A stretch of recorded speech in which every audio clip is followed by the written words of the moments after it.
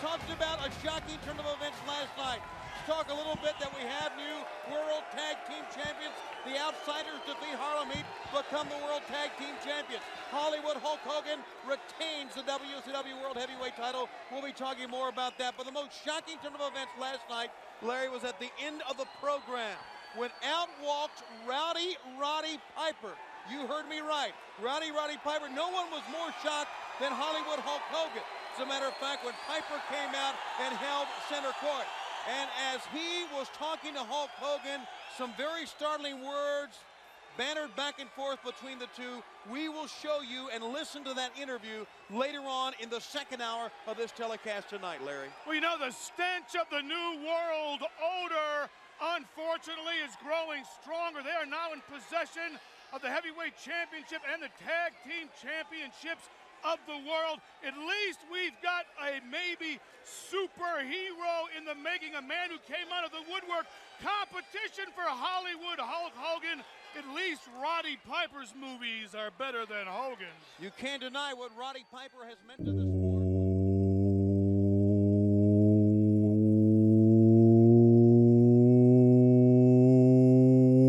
Welcome to Where the Big Boys Play. Welcome to 20 years of Nitro, our chronological breakdown of World Championship Wrestling's flagship show, where each episode is viewed, reviewed, analyzed, and categorized as we compile an audio anthology of our tour along the southern front of wrestling's Monday Night Wars. I am your host, Tim Root, and with me, as always, is my broadcast colleague, Dave Ammentorp. How are you doing this week, Dave? I am doing great. I mean, I'm a little surprised that Tony is really enthusiastic, considering that things didn't go very well for the WCW at the pay-per-view last night. That's a good point. And also, I feel like I am going to make a pledge that for the time between now and World War III, I will not complain about how much time it's taking before we get into that pay-per-view. Sure. Because now we're getting back to just a regular 4 weeks, which is just like it is for any other pay-per-view, so there should not be any sort of complaints going on there. Well, before we get into today's show, I do want to remind you that you can follow us on Twitter at 20 Years of Nitro. You can check us out on Facebook at facebook.com/20 Years of Nitro. And you can always email the show at 20yearsofnitro@gmail.com. Now, if you are to do any of those things, one thing you might want to tweet, Facebook, post on Facebook, isn't that's what the kids call it, right? It's posting, yeah. Yeah, posting. Yep.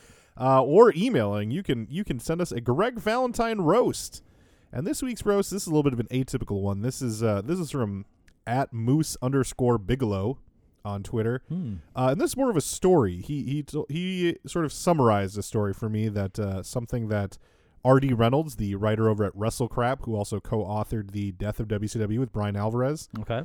He told a story in a WrestleCrap mailbag once where apparently a woman went to a meet and greet and met Greg Valentine for the first time, and during the question and answer period, she asked why his nickname was the Hammer, and he gave whatever explanation he said, and she replied, "You're ugly. They should call you Mr. Ugly." So that's more of a recap of a roast that happened to his face. But I still find it very funny. Happened to his ugly face. I think she felt like she was being helpful. Well, She you've got a much better gimmick right in front of you. You're very ugly. Right. You should be making money off of that instead. Come on. Well, today is October 28th, 1996, and we are coming to you live as live can be from the America West Arena in Phoenix, Arizona, in front of 6,300 fans, 3,175 of whom paid for a total gate of $34,771. This is the 59th episode of WCW Monday Nitro, and we are finally leaving Slim Jim's Halloween Havoc in the rear view and beginning to build to November 24th's World War III. Okay, and I don't really do this often, but I have a bold prediction going into this Monday Nitro. Ooh, by all this is means. something, by the way, I did write it down before I watched the episode. I predict that we will pretend that Macho Man Randy Savage does not exist anymore and that he will not have an appearance here tonight. I think it's one of those things where they kind of put up with him being on until they got through the Slim Jim co-branded match, and now they're like, until we figure out the contract, we're not having word one from you. And that would actually probably be a smart way to play it, because if he's off your TV, you don't have a deal with him. Let's not hype up the guy or involve him in our storylines when he could be on Raw next week, Right, exactly. Well, before we get into the recap of today's show, there's some unfinished business from last week's episode where we talked about Hogan sent a promo that he was he was talking his promo after he beat Savage, and he said that he was the true box office champion, that match proved it. Right. I understand that you, and we have actually discussed this on Twitter a little bit, but many of the listeners are on Twitter. You've done some math. You actually have put some calculations together. Mm-hmm. Why don't you give us some box office info between those two, or wrestlers in general? Who is the box office champion?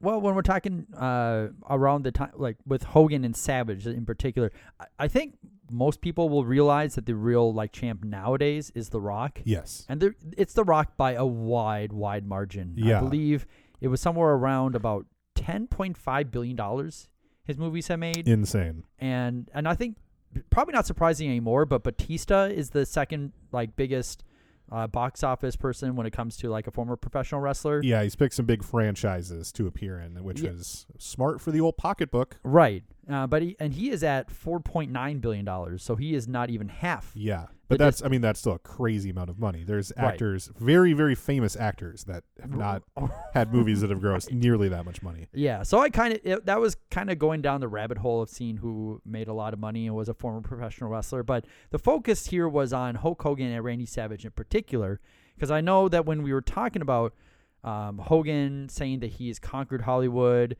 and that there was this idea that maybe Savage is actually one up on him because he's in by far the biggest movie between the two of them, sure, which is the original Spider-Man in 2002. Right. So what I did was I took all the movies that he was an actor in, and Savage's all that he was an actor in. So people raise this question on Twitter. When we say that, we mean anything that they've gotten IMDb credit for, right? Not.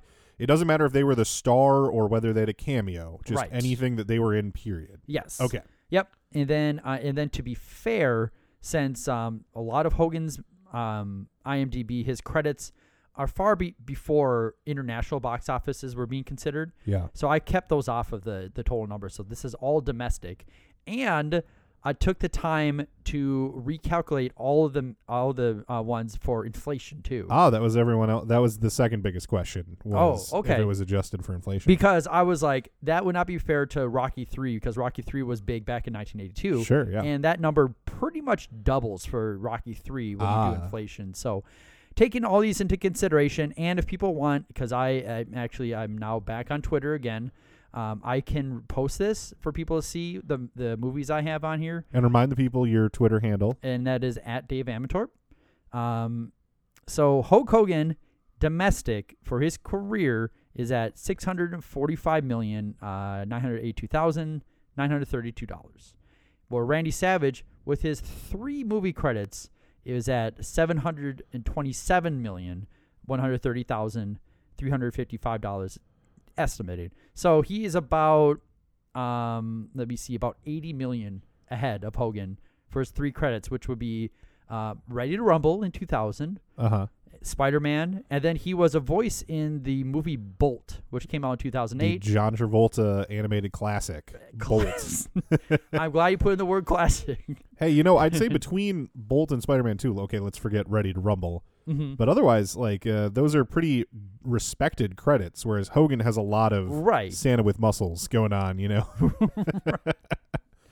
then I also figured out 3 ninjas kick back on the Mega Mountain high noon style or whatever. And then I also there's I think about 6 movies that Hulk Hogan has been in which he's been the main attraction. Okay. And I'll quickly just list these off. That is No Holds Barred, Suburban Commando, Mr. Nanny, Santa with Muscles, and Three Ninjas. All 5 of those, he is like a main credit. Yeah. And that box office was about $54 million. Okay. Combined. Right. So that's a pretty paltry sum. It's a pretty, and that's with inflation too. So sure. He's not being ripped off there. Yeah.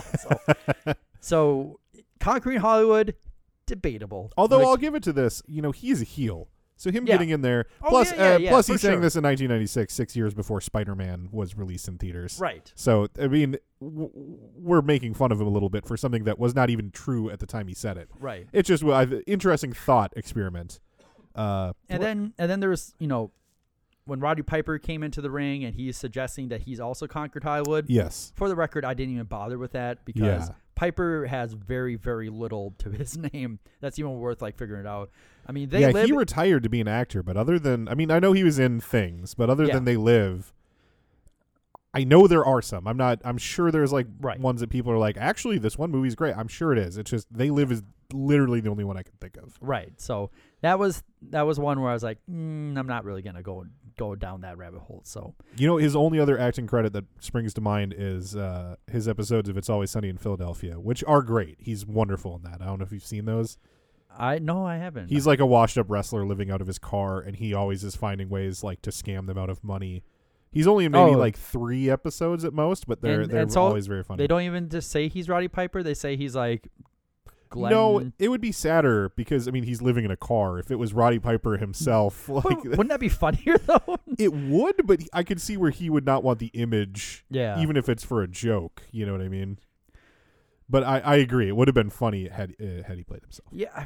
Now that I'm thinking of it, and I will look into this as we kind of continue along. I feel like Roddy Piper played some pop star's dad in a movie, but I can't think of what it is right now. But because you're not thinking of Lou Albano being Cyndi Lauper's dad in the "Girls Just Want to Have Fun" video. Close. I mean, hey, that's worth a shot. A thing. All right. Well, let's get into the meat of the October 28th, 1996 Nitro as Tony welcomes us to the show with pyro exploding and the Phoenix crowd going nuts. Tony is in a collared shirt with the top button unbuttoned, a navy sport coat, and Larry is doing the very 90s thing of a t-shirt under a black sport coat. This is a look that I have to admit, unfortunately, I've trotted out in the last 2 years probably. Okay. It's not a good look. And his t-shirt in this case is a bright blue Superman t-shirt. Like the blue Superman t-shirt with the logo right in the middle of the chest. I had this shirt at one point. Yeah, I mean, I can get the idea behind it, but it's he has all the wrong colors on to make it work for one thing. And another thing, it's Superman, nah, I don't feel it. Don't really feel it. It's a weird combo, especially for the character of Larry Zbyszko. It doesn't feel natural that he's in a comic book t-shirt. I don't know. It did make a lot of sense to me. He tries to tie it together with one line about how WCW needs a superhero, and maybe they've found one in Piper. That's the only connection. It reminds me of when Mongo used to have Pepe in a cowboy outfit, and he'd be like, well, he's here because it's a rootin' tootin' time in WCW, and then that'd be the only mention of it. Right. It reminded me of that. I miss Pepe. I also miss the heel dog that was only around for 1 or 2 weeks.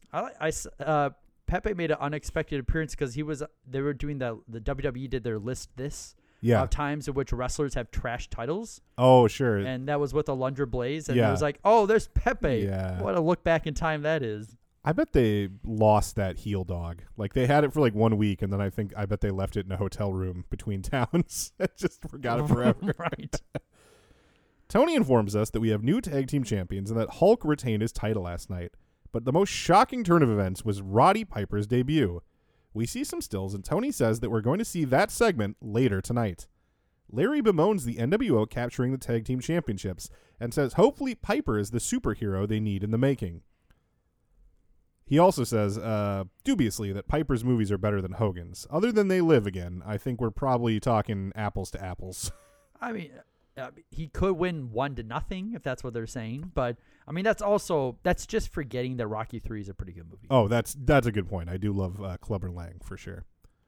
Juventud Guerrera's awesome music hits, and out comes Juvi to take on the reigning World Television Champion Lord Steven Regal. Regal is back from his mini world tour where he defended the television title on shows in both Europe and Japan. He's actually home a little bit early from that tour as his wife is nearing the end of her pregnancy and is having some unspecified difficulties. Everything ends up fine. The kid's born fine, but she was just having some complications, and he came home to just keep it, be at least in the same country. I was worried you're gonna leave me hanging on. No. I didn't know that. Because I looked up around this part in his book, and I think she ends up being born the day after Christmas. It's right around Christmas. I remember that he specifies that. Whose book? Regal's book. Oh, Regal's. Yes. Why would? Okay, just cut this part out. Okay. I thought you were talking about Juventud. Oh, no. Okay, I would definitely read a Hoovy book, though. Because I was like, is there a Juventud Guerrero book? Oh, God, let's hope so. Now, in his book, Regal says that WCW was supposed to send a camera crew out for some of the matches that he was having overseas to film them, and then they would show them on the syndicated shows. And it was going to be like the Television Champions World Tour. And that was something that he talked about, and they were behind the idea. And then WCW just did not follow through on that at all. They did not arrange for anyone to film it or anything. So that just never materialized, and he just won the title and then was gone for a few months. It's very, very strange. He also, unfortunately, at this point in his life, is on a real downward spiral of drug and alcohol addiction. He's still able to go, though. He still can put it together in the ring, but it is, I think I've said this before, the specific word for reading his book, it's harrowing. It's just like a nightmare journey, which luckily comes out the other side. It's a good story in totality because he's doing great to this day, but it's just frightening to think of where he was at. And I know we've talked about it before because I've always kind of believed that there must be something about like coming down from whatever he's using that causes him just to profusely sweat in the ring. Yeah, he does sweat a lot. I don't remember the name. There's this like weird supplement that is illegal now that he was like having a ton of because it had some kind of weird amphetamine or something in it. Okay. I'll try to remember to look it up for the next time. But he would just like drink gallons of this stuff, and that perhaps one of the side effects of that is what's causing all that sweating. Tony says the title is on the line tonight, and referee Mark Curtis holds the belt up. Right before the bell rings, we get the surprising figure of Sting, who appears to be sitting in the crowd somewhere. His makeup is slightly different from his first appearance with the Crow gimmick, as now he finally has his chin covered. Last time his chin was unmakeuped. This time it's in white. Yeah, especially when you see it back to back like that. This looks 1,000 times better. This is a big improvement. Yes, definitely. And it's also a little bit weird because, you know, he had kind of like a little bit more personality to him last week when he kind of had like this knowing look on his face, and now he's just sullen as fuck. Yeah, he's definitely brooding. Yes, he is. The note that they gave him. Right. If you think it's too much, do more brooding. The camera slowly pulls back to show that he's sitting above all the other fans in an empty section. There's like an upper bowl that basically they didn't sell, and he's sitting out there alone. Tony says that they're luxury boxes. Maybe they are. It's kind of obstructed by the lighting rig, so I couldn't quite like get a sense of how big that area was. I would have guessed that he was actually in like a low rafter or something like that, but yeah, there were a lot of seats around him though. Like it was some kind of fan section, but it is completely empty except for him. Larry half-assedly tries to say that the black and white makeup that Sting's wearing is like the yin and yang, opposite forces opposing one another. Right. Just like he recognizes that they both have similar colors. Yeah, but like to that degree, the NWO are black and white. Are they supposed to be the yin and the yang, Larry? That. So far, I'm very surprised that they're not making that connection. They did the first time he showed up. They mentioned it. Was it last week or this week? Yeah, last week on Nitro, they said that he was wearing black and white and that those were the NWO's colors. Somebody pointed out at least once. Okay. It has not been made they haven't made a ton of hay out of it, but it was mentioned. Okay. Fair enough. Well, here to call all the action is our own touring television champion himself, Lord David Ammentorp. Okay, and this is also the first appearance of WCW television champion Lord Steven Regal since he won the title on August 20th. Wow. And that was an episode, by the way, that aired on the 31st, so still 2 months. But I also appreciate the fact that Tony Schiavone made the same comment that he was gone, and that they did use the absence of touring overseas as the reason why he's not on TV. Yep. Which I don't know if the tour was entire 2 months, but I felt like that was a good enough reason, and it was good that he at least pointed that out. Yeah, he did some stuff I think in Germany for a while with like Otto Vance, and he's been in Japan. I think he's in a tag team tournament over there. Okay. I forget who his partner is, but I believe that it's still like ongoing. I think that even though he's here now, he may still need to go back to Japan for like a couple more tag team matches. Oh, okay. So the match starts out with the exchange of wrist locks, but almost immediately we're distracted by the NWO youths. Those dastardly youths and their signs are no. here. And it's one of those things where you can tell that Tony got the note because he notices Six, but you can't see Six whatsoever. Yeah, he is sitting at ringside, so I guess he has a better vantage point than us. But yeah, he says that it looks like Six is with him, and it's like, if you say so, dude. Right. The action in the ring essentially stops as Six greets us to NWO Monday Nitro and boasts about the titles they lay claim to. Six then makes the plea to Sting to do the right thing and join the hottest thing going. Once he stops talking, the match pretty much resets and we get another exchange of wrist locks. Juventud gets upper hand and body slams Regal twice, the second time to properly position his lordship for the 450 splash. However, Regal moves out of the way, and after pumping his fist to the crowd in celebration of his in-ring prowess, quickly applies a Regal stretch, and just like that, we have a quick submission victory. Yeah, that it was very short, but it looked good while it was going, I thought. I mean, it's about a 3-minute match, and there's at least 30 seconds that are dedicated to Six. So you miss the majority of the 3-minute in-ring action. So, right. Also, right after the submission victory, they have a shot of Sting at that moment, and I appreciate that because it reminded me of the fact that those two had a feud just a few months ago. That's right. Juvi and Regal were apparently very unhappy about all the distractions taking away from their already short TV time, as you imagine they might be. Who would blame them? It's just, and I can understand if they're like, no one's paying attention to us. Why would we even? Right. And plus, the whole idea that WCW is against NWO, if NWO is bothering them, get bothered by it. Right. Stop and point and challenge them and do everything you want to. I liked they showed Sting brooding again, and Larry thinks a good idea to refer to the franchise of WCW is to say how pathetic looking he is. He's like, look at, I think he's using pathetic more in the classic sense of like sad. Yeah. But Tony's just like, no, it's actually frightening, is what he says, actually frightening. Which also sounds ridiculous. Like you're scared of Sting sitting up there in some makeup. Yeah. That's also a little ridiculous. Tony then leaves the side of the ring to interview Regal. We see replays and we go to ringside where Tony's going to speak to him. And by the way, that Larry Zbyszko says that Tony has the unpleasure of talking to Lord Stephen Regal, which I'm like, I'm not sure if that's a word or not. It's not. Yeah. Displeasure would be what he is looking for. Yeah. Which I would have let slide, except he really emphasized that word. He felt like he was being clever. So Tony's at ringside, tells us that actually Regal just went to the back. He's like, live television here, folks. He's like, fuck this. Yeah, I don't know if he's mad or he just forgot or what happens, but he's supposed to go to ringside for an interview and he doesn't. And by the time they figure it out, I guess it's too late. So Tony just kind of vamps for a second. But then didn't they also like take a commercial break too?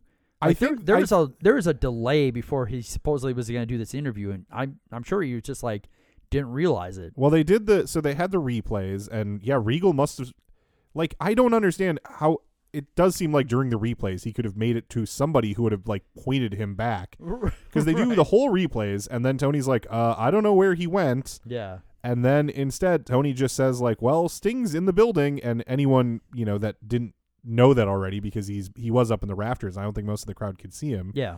They cheer just hearing that, oh, Sting is here. That's cool. Mm-hmm. And then, yeah, Tony, without anything else to do, I'm sure it was the plan after Regal's promo, he sends it to commercial. Because there's just, what else are we going to do? Right. As we go to commercial, Larry says that Regal must have seen him sitting at ringside and chickened out. Oh, seen Larry? Yeah. Oh, because he's Superman. Yeah, well, and he's Larry Zbyszko. He's the right. toughest, best, most smartest guy in the whole roster. He is the most smartest. And he has the most hair. We go to commercial, and what the big boys wear this week are Nitro t-shirts that are modeled by Meng and the Barbarian. They just yell in Tongan, and captions explain stuff like that they're saying that the shirts are 100% cotton and one size fits all. And there are like a couple words that don't translate, so they just say them in English, like one size or something like that. And it was like, oh, they are really saying the things. I just figured they would just yell things to amuse themselves. Right. And then the captions would claim it was 100% cotton. But yeah. a few times you hear like cotton and you're like, oh, okay, they are really selling these shirts. I'm surprised. If it were me, I would just be entertaining myself by saying swear words. Right. I think kudos to whoever said like, why don't you just say Intagen? Because why the fuck not? Yeah, I think it's acknowledged that they speak English and just choose not to, but it is very funny that they just never do, especially Meng. So before the commercial, Tony says that when we come back, maybe we'll try to have some words with Steve Regal. But when we come back to the arena, that still does not happen. Regal, I don't know if he's being punished now or if he does not want to take part in an interview or what. But instead, we get some stills of Arn Anderson and Lex Luger's match from last night. We're assured that Arn Anderson's injury is not too serious and he'll be back soon. Although, now that I'm thinking about it, I'm saying it now because I want to make sure that I remember to make the connection. They make sure at the beginning of the show to tell us that the injury is not serious with Arn Anderson. Later, when Bobby Heenan's talking about it, he's like, his arm wasn't moving. I never saw his hand twitch. I think he's paralyzed. It's like, you already told us that he's okay. Right. I was about to say, I was like, I feel like the story changes in an hour or so. It definitely does. It's like he had a turn for the worse at the hospital, and they found out about that. Diamond Dallas Page's music plays, and Tony tells us about Eddie Guerrero's broken ribs suffered in his match against Page last night. Larry again does his thing about how DDP keeps beating Guerreros constantly, just all these imaginary Guerreros that they have. Right. Now, I will say there's a possibility that DDP beat Hector Guerrero on one of the syndicated shows because I think Hector has a match that we're going to see in the next few weeks. It's next week. Okay. Yep. So it is possible that he's actually been here for a little while. So there's 3 Guerreros instead of 2, which is kind of a lot if you're going to keep beating guys from one family. Occam's razor says that Larry Zbyszko's just making shit up. Now, when you said, do you mean Occam and Razor? Oh, whoops. Tony makes his claim that Nick Patrick was hanging on to the Battle Bowl ring all along, as we talked about in our last episode. Later tonight, Tony is going to talk to Nick Patrick and Patrick's attorney because Patrick's situation with WCW is on the edge right now. Page's opponent tonight is Mean Mike Penis, who is all the way to the ring before anyone mentions him at all, which is a common thing. I think that happened in the match where he was interrupted by Scott Hall. I think that that match had started before they even said who he was. Oh, right. That was his Nitro debut. Yeah. After the bell, Page fakes locking up and instead wiggles his fingers at Penis. Penis dares Page to hit him, and Page slaps him in return. They lock up and jostle a bit before winding up in a corner. They break clean, but then Page tries to sucker punch, but Enos ducks. Penis punches Page a few times. That's a good tongue twister. Penis punches Page, then clotheslines them both out of the ring. Enos is doing little things to fire up the crowd. Apparently, he's just working like straight babyface in this one, that's a weird position for him. He's not a naturally likable guy. Right. I don't think the Beverly Brothers were certainly ever babyfaces. Mm-hmm. But, we know WCW booking. It'll just be like, you 2 heels go in there. Yeah. Probably don't have any notes as far as, who should be the face. Yeah. But I think just the most over guy gets to keep whatever he's supposed to be. Mm-hmm. So, it's like, okay, Enos, no one cares what's happening with you, so you're just a babyface now. Right. The same thing happens later tonight with High Voltage. They're just, I think the last time we saw them were their heels, and tonight they're white meat babyfaces. Page fights back with kicks, then sends Penis into the guardrail. Back in the ring, Page catches Penis going for a back body drop and hits either Ruff or Reddy with a sit-out powerbomb for 2. I don't know that those were ever really determined. I love Page's sit-out powerbomb, though. It's his his really best-looking move outside of the cutter, I think. And not only that, but he can hit it on anyone, too. He's got the strength to do it to anyone. Page maintains control and hits a top rope clothesline. The Outsiders are now in the crowd celebrating with their belts. Page tries for a cutter, but Enos pushes him into the turnbuckles chest first. DDP bounces out of the corner and right into an overhead belly-to-belly that gets Penis a 2 count.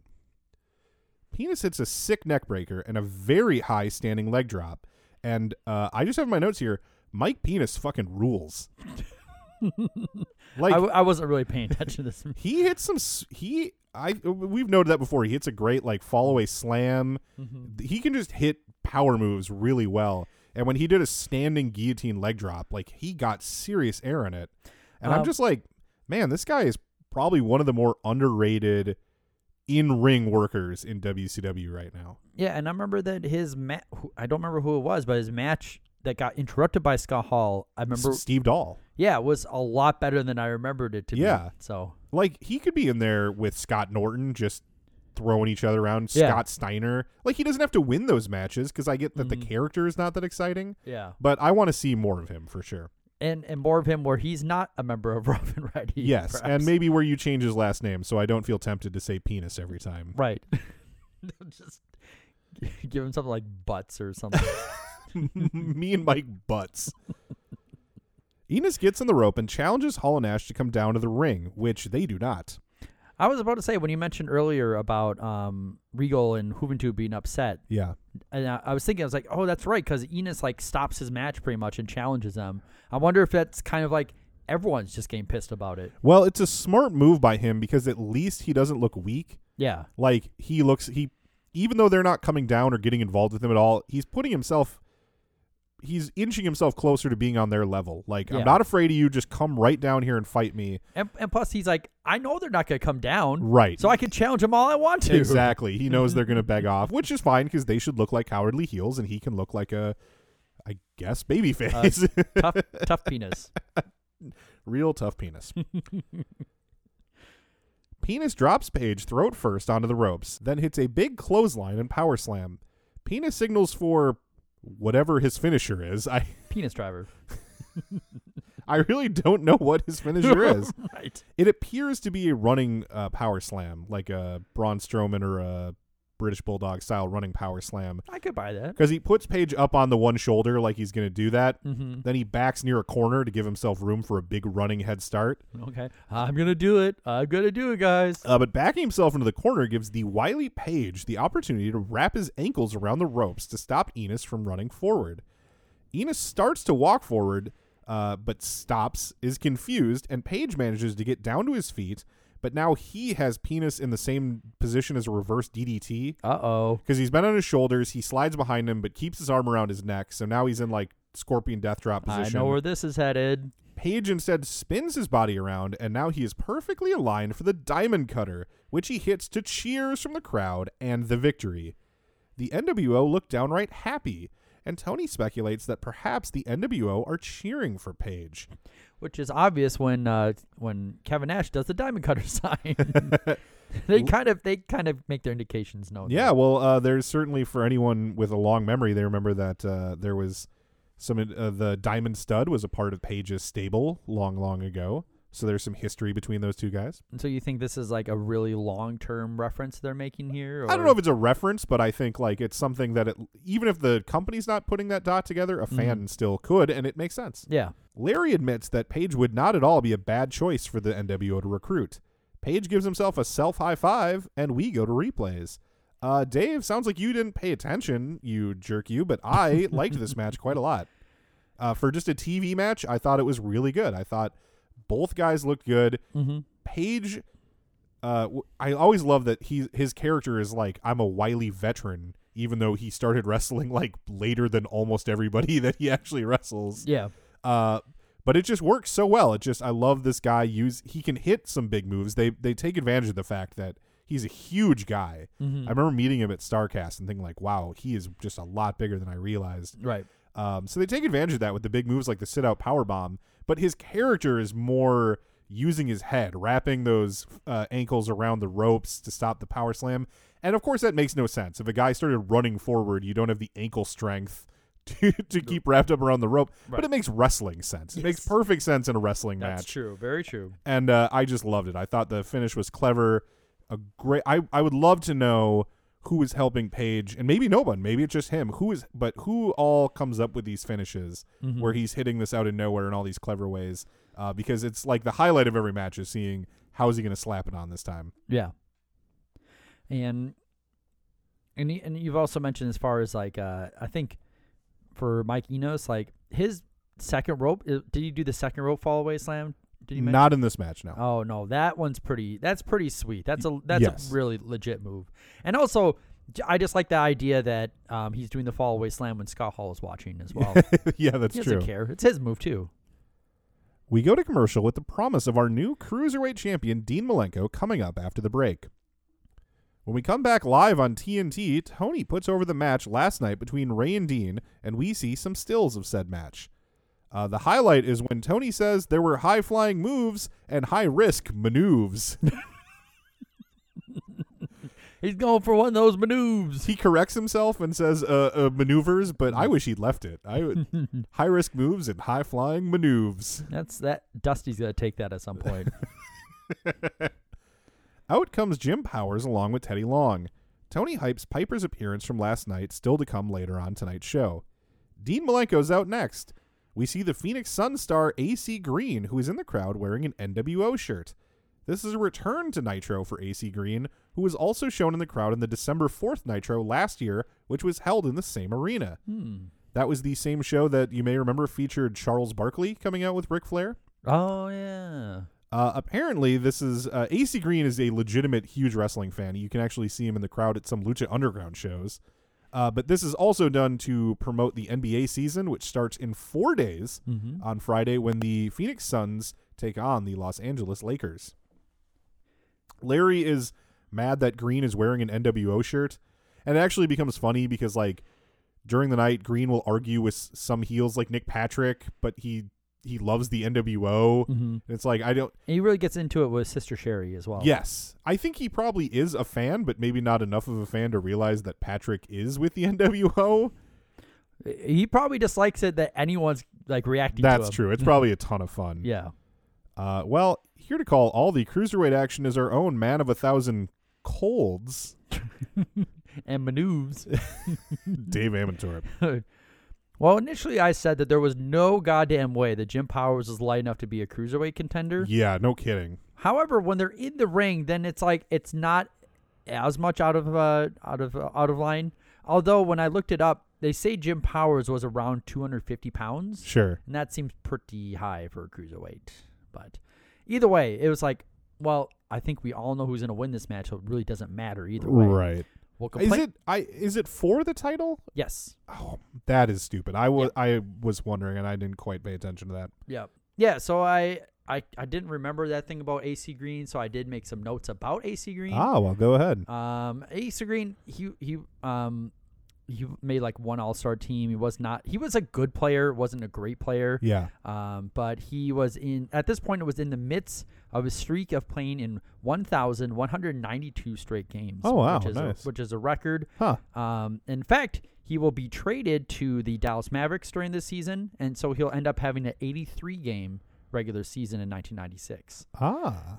He is also known for being deeply religious and claiming to have retired from the NBA as a virgin, which I have no reason to doubt that, but you can't really prove it either way, so I'm going to allow this. He's probably one of the few people, maybe not where that's not necessarily, there's probably other people where that's true. He's probably the first person to broadcast that fact. Yes. He was also known for broadcasting that fact as well because his teammates were known to be sending women of ill repute to his room in attempts, like ways to like attempt him to break his vows or whatever. Who was the player who would like... I forget if it was him and his wife or just his wife that would follow the team bus in their own car. And, God, it was like a player whose wife was just obsessed with stopping him from cheating. Okay. And so he was like, the way that they figured the best to do that was they just had to spend every moment together. It was not like, let's build a relationship of trust in which I know that you won't cheat on me because it was like, you cannot possibly not cheat on me unless my eyes are on your dick at every moment of the day. I also wanted to point out that in the game that we're talking about, it's going to be this upcoming Friday in 1996 against the Lakers, will feature the debut of a rookie by the name of Steve Nash. Ah, nice. Anyway, we're on with the show, and at this point, I remembered that I messaged you because holy Jesus fuck, Nick Patrick is still out there officiating. Yeah. And that is just beyond the realm for me as far as... Well, before it was ridiculous as it was, but now he has clearly helped the NWO retain the World Heavyweight Championship, and they can't even pretend to ban him for a day.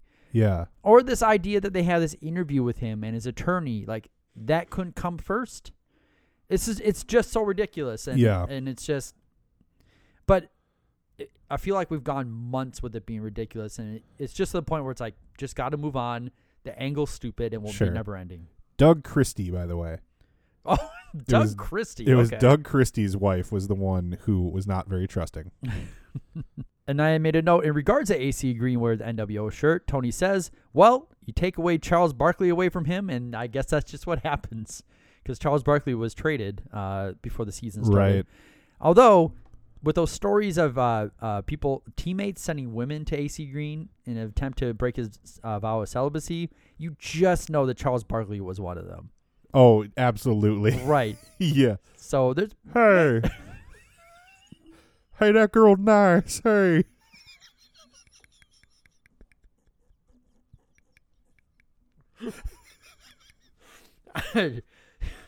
I did not... You've never heard my Charles Barkley? No. My world famous Charles Barkley? No, now I need to hear like every week. Dave, while we're still on the subject of the NBA, can I yes. read for you this quote from Doug Christie's wife? Only if you're due as Charles Barkley. No. This is good enough on its own. Okay. This is her explaining one of the ways that she sees if he's cheating on her. Okay. She does what she calls a ball status check. Uh-huh. That seems pretty Now, this obvious. is a quote. Balls have a certain amount of weight. Usually they're full. If they've been emptied, that's usually after intercourse or sex. Then they're kind of smaller and they're emptier and they kind of shrivel up and they're little. That's what I was talking about when I was explaining to Shawnee. That's her friend. All you have to do is just look. If it's emptier and they're little and they shrivel up, then they've been emptied somewhere. Oh, God. So either he satisfied himself, that's A, or B, someone satisfied him and somebody got some explaining to do. Oh, that's one of those things where it's like just a little bit of information is a dangerous thing. That's the hardcore wrestling analysis that people come to this show for. Right. I feel like that's along the lines of that, like the pee is stored in the balls meme. Yes. This is barely more intelligent than that. Good God. Please go on with your match recap. But there is a match that happens here. Yes. Dean Malenko is being ignored for these ridiculous side conversations. But that's fair because the first minute is pretty much just Powers grinding away on a headlock. Yeah. As Nick Patrick and Teddy Long engage in their tired old antics. Malenko escapes, but Powers is still in the driver's seat, hitting a hip toss and a body slam before the champion takes a powder. We cut to the entrance and we see Psychosis in street clothes, but also with a mask, watching the match intently. Back in the ring, and Malenko gains the advantage, eventually driving his opponent to the mat before applying a reverse chinlock. Jim Powers rallies back, nailing an atomic drop. There's kind of a cool moment where he slams Malenko's head into the corner 9 times before finishing at the opposite corner, which kudos to Malenko for going along with that. A follow-up clothesline gets him a 2 count.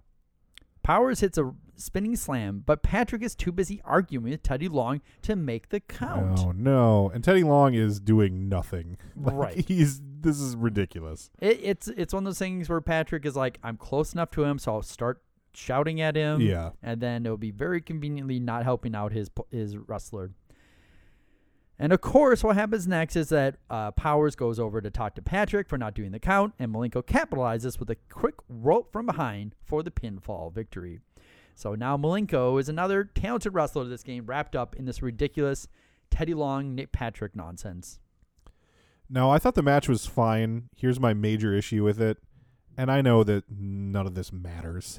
Okay. None of it matters. None of this matters. But I don't like Jim Powers, a complete jobber who is not really part of the cruiserweight division, getting a visual pinfall on the brand new champion. Yes. The brand new champion. Right. He's not going to have a pay-per-view cruiserweight title match against Malenko at the pay-per-view. Uh-huh. Like, this is a filler match to do more Teddy Long shenanigans. Mm-hmm. There's no reason, A, that Malenko needs to be the one in this match at all.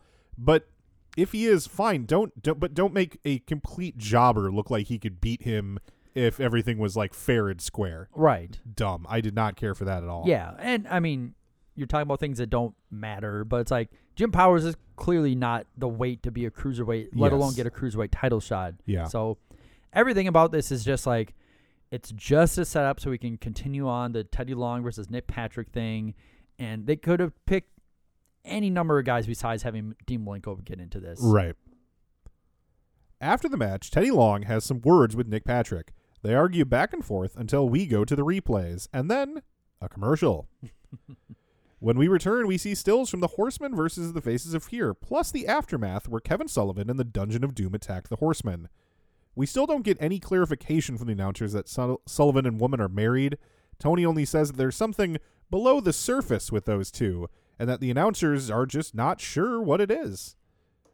Ricky Morton comes out to face Jeff Jarrett. What? Yeah, this is some old-timey Southern wrestling we're about to see. Right. Why Jarrett, a top new babyface star, should be wrestling an old fat babyface on Nitro. No offense to Ricky Morton, who's a legend in his own time, but this is not that but time. He's also a fat old babyface.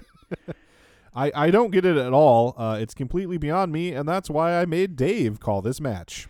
Well, I made the note where I feel like the WCW executive committee was like, Jeff Jarrett needs a bit of a break from all the giant killing he's been doing over the last week or so. Well, they were starting to call him the Giant Killer. Right. Yeah. As he's well known. Yeah, he beat two and purposely got himself DQ'd against the third one. Right. Okay, so we got some quick back and forth action between the two men, culminating in Jarrett hitting a drop toe hold, which set him up to walk across Morton's back.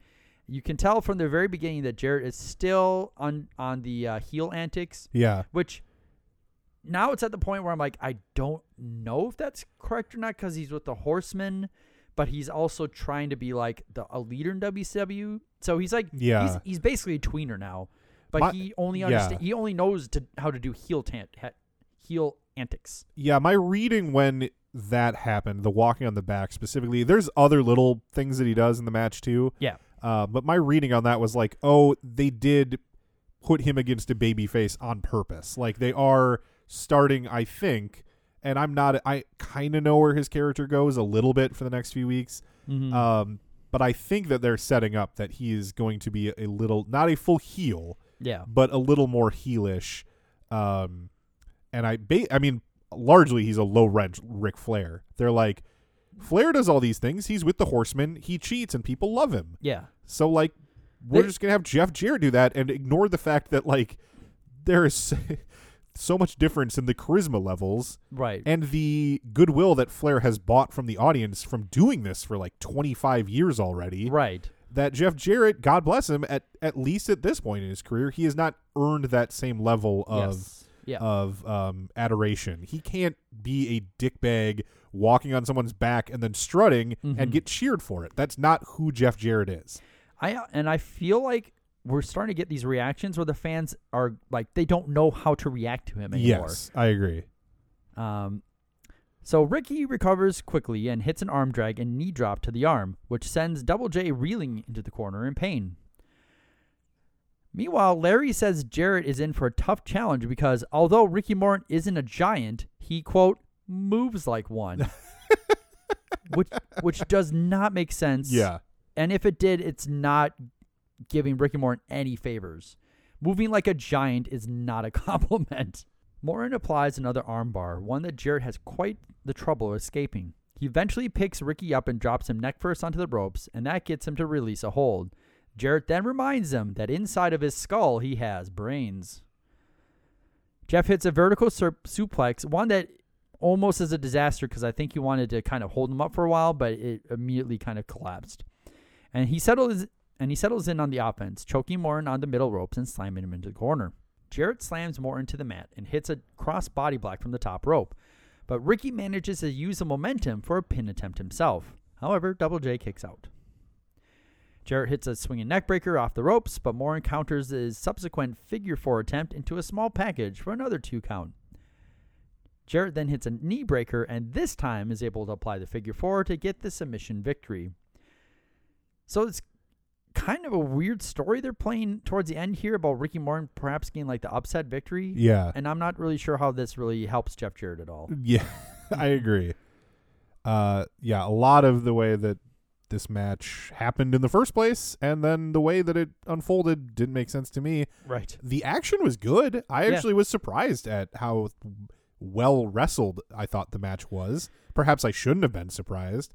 So I thought it was a good match, but I was just like, why? Yeah. Why is this the way that this is happening? pretty much since we've been doing the Monday Nitros, has been a big habit of no matter who you're facing, the other guy is going to get a lot of offense in. Yeah. They've always allowed like equal amount of offense, even if it is like a match where it's like Jarrett should just wipe the floor with Ricky Morton. You know, Ricky Morton by himself should not be able to beat Jeff Jarrett. Yeah. So I don't understand. I mean, this is like Jeff Jarrett does get a victory on Nitro, but it's difficult against an older tag team wrestler. Yeah. Like that, I don't know how this helps him out at all. The bell rings, and we don't get very much time for Jarrett's victory to sink in before we see the Giant walk out amongst the crowd, and he has a live mic. Let me tell you, I could huff, I could puff, and I could blow Nitro down. But I'm not going to. I'm going to lay out a few simple facts. You think that you're the new member of the Horsemen. They brought you in. They say they passed you the torch from Ric Flair. They didn't pass you a torch. They passed you a wet match. Last night, brother, you know the deal. I had you in the choke slam. Ric Flair saved you. It's not going to happen anymore. Horsemen, you're all pathetic, each and every one of you. You band together like a pack of rats. You think you're so bad. You're not bad. You're afraid. Each and every one of you are afraid. You fight scared, you walk scared, and you are scared. Yeah, you got out of the choke slam last night, but your day is coming. Someday, somewhere, my hand's gonna wrap around your throat. I'm gonna squeeze. I'm gonna lift you over my head, and bam! That's the end of Jeff Jarrett. And Horseman, you get in my way one more time, I will take you out systematically. Like the lean, mean, fighting machine that I am. When you go to bed tonight, check the closet, look under the bed, and say your prayers. Because believe me, there is a monster behind your back. All right, Jeff Jarrett, those threatening words from the Giant. I want to talk a little bit about what happened last night. Before we get into that, actions speak louder than words. If the Giant wants to get the job done right now, tell him to come on down in the ring right now and we'll finish it. Yeah, how about that? And I think he has gone, as a matter of fact. Well, that's typical NWO. Big night for you last night. Not only did you take the fight right to the Giant, the Horsemen got behind you. A show of force. As a result, you escorted Arn Anderson along with Ric Flair to the hospital. Got a little payback to the Horsemen. It was quite a night for you last night. It was a big night. I said I was going to have it to style and profile, strut my stuff, a la Ric Flair, and I did that. I said that the Giant would not chokeslam me, and he certainly didn't do it. Everything I've said I'm going to do when I got to WCW, I've done. Don't wind me up. I got something to say. I've got one challenge and a big, bold statement to say to you, Hulk Hogan and NWO. You will go down. The walls will crumble. But, Tony, one thing has to happen for the walls to crumble, and that is WCW has got to unite. You know, when I got here, I didn't realize there was going to be a bunch of different groups and factions and cliques. You've got the Dungeon of Doom jumping Benoit McMichael. You got Luger trying to permanently disable Arn Anderson. Then you got Sting. For weeks, you guys have been begging him to be the leader. Sting, if you don't want to be the leader, I damn sure do. Me and Ric Flair will unite WCW. Then you got Piper. He's out here and he says, oh, when he was 15 years old, Hogan was playing bass, he was wrestling. Well, I was born into the wrestling world. I got 3 generations in my family who've had a lot of blood, sweat, and tears. That's right, in this sport. So I've got more to lose than anybody. So Hogan, you will go down. That's a promise. That ain't no threat. Just like all these other powder puff organizations, one by one they've gone down. WCW's been around since 1905, and they're going to remain a long, long time. All right, Jeff Jarrett here on Nitro, and we'll have more on TNT Live after this timeout. The Giant says that he could huff and puff and blow Nitro down, but he's not going to. That's nice. Instead, instead he's going to lay out some facts. First is that Jeff Jarrett thinks he's part of the Horsemen, and he has been handed Flair's torch. But in actuality, they just gave him a wet match. Oh, that's a fact. Last night, he had Jeff Jarrett ready for a chokeslam, but Flair saved him. He calls the Horsemen pathetic for banding together like a pack of rats. Yeah, I mean, he's right, but he's also a hypocrite, right. being in the NWO. I was thinking about the hypocrite thing. He says they're all afraid. He says they're all afraid who fight scared, walk scared, and are scared. He said Jeff Jarrett's day is coming, and he'll feel the Giant's hand around his throat, and then bam, that'll be the end of one Jeff Jarrett. Bam! If the Horsemen get in his way again, he's going to take them out systematically. He then advises the Horsemen to beware a monster when they go to bed tonight, because there is one behind their back. Behind their back when they're in bed? Well, that's under the bed. Well, unless you sleep on your tummy, I guess. On your side.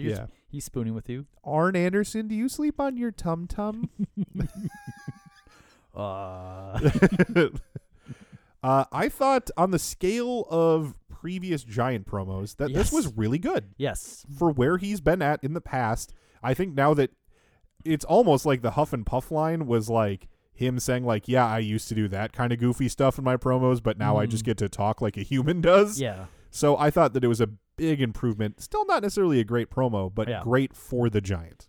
Yeah, when you put in that caveat that is like in comparison to other Giant promos, I'm 100% behind you. It could be the best promo he's had so far. I feel like there might be one or two that stuck out before this, but this was one where it was like he talked for like a few sentences, and they all made sense together. Right. Yes. It's a small requirement for most guys, but for him, I'm like, kudos. It looks like you're making progress. In a very nice production move, the camera then pulls back from the long zoom that they had on the Giant and then focuses on Tony and Jarrett standing by the ring. So it's just kind of cool. Like it's on a tight shot on the Giant, pulls way back. There they are by the ring. Very nice. Just a little touch. Jeff Jarrett says that actions speak louder than words, and if the Giant is so tough, he should come back down to the ring right now to finish things. This is the same thing that Mike Enos did earlier, right. Where it's like, well, I know he can't, so I'm going to look cool and tough. Yes. Yep. Jarrett basically says that he's as good as Ric Flair. That's what he says, something like last night. I forget the way he phrased it, and it's funny because I can't remember it, but the audience just heard it. So for them, it's fresh in their mind. Right. But yeah, he like conflates himself with Ric Flair completely and says that the Giant didn't chokeslam him, just like he promised the Giant wouldn't. Jarrett stumbles over his words, saying that the walls will crumble around the NWO, but first WCW must unite their various factions, groups, and cliques. He talks about the Horsemen in the Dungeon of Doom and their problems. He talks about Lex attacking Arn, and then he talks about Sting not being the leader that they need. I'm not sure if I'm Jeff Jarrett. I'm calling out Sting on like my third week in the company. Right. That's probably not a comparison I want to draw people to.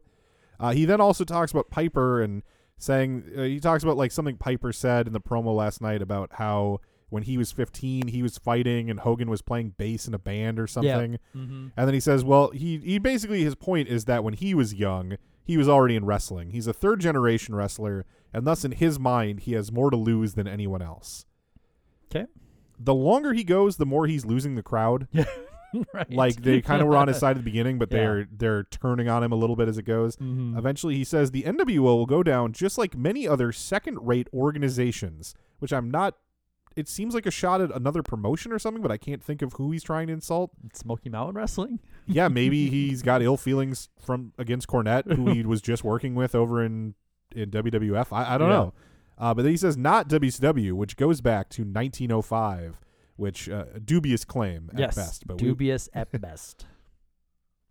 After a commercial, High Voltage enter the arena, and they are high-fiving. Buzz, buzz. They are high-fiving on their way to the ring, so I guess they're baby faces. Right.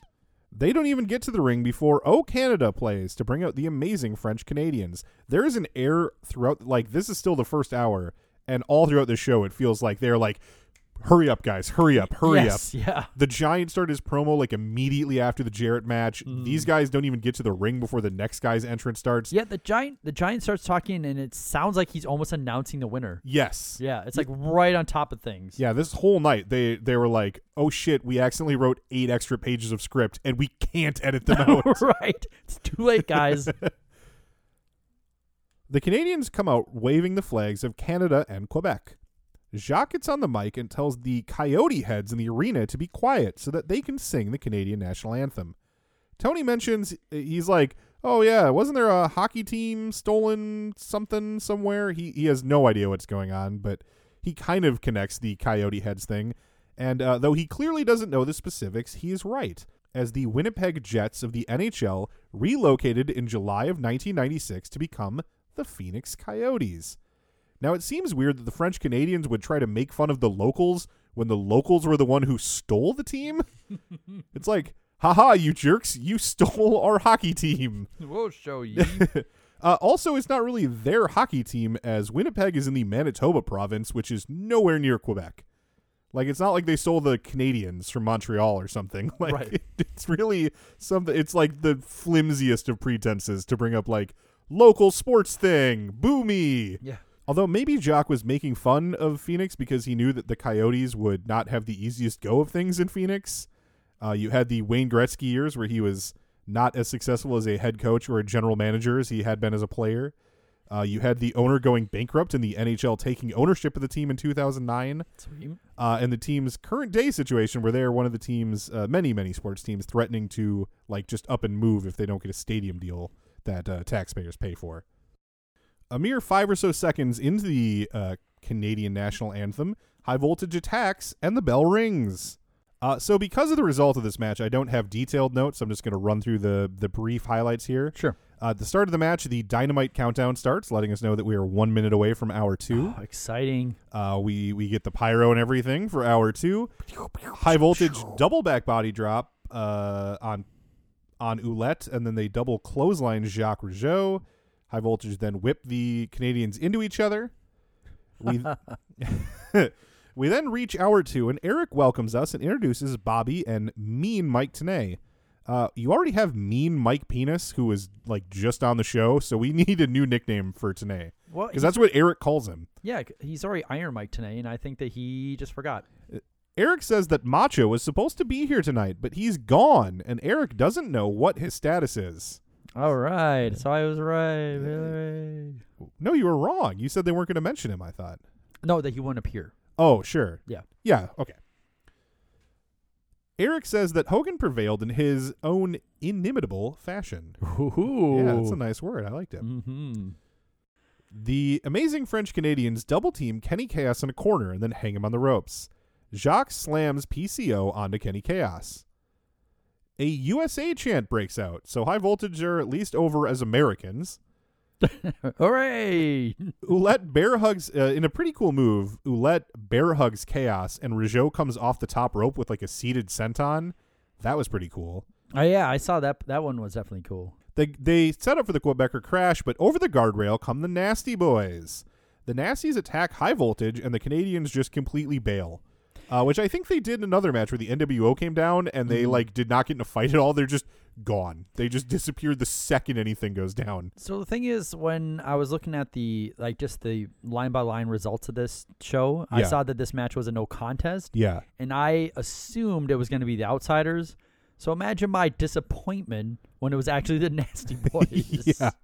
Yeah, spoiler alert, we do not see the Outsiders again. They came out, they looked at Diamond Dallas Page, and then they fucked off to catering. They are done. They picked up their paychecks. The Nasty Boys get their hands on a microphone, and let's hear what those nasty, nasty boys have to say.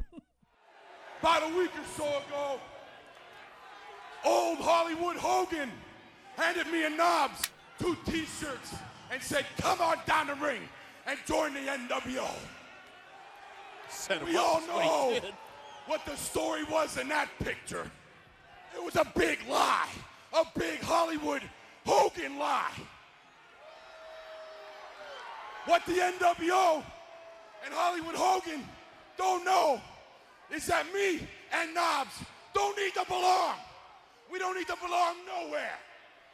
There's some cat up here in the rafters. He don't need to belong nowhere either. And I know Hot Rod Roddy Piper don't need to belong either. Hey, we may not be liked.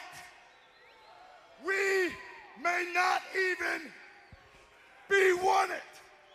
Got that right. But one thing we are is nasty. You can ask them two guys laying down there. We were nasty before the NWO was even a thought.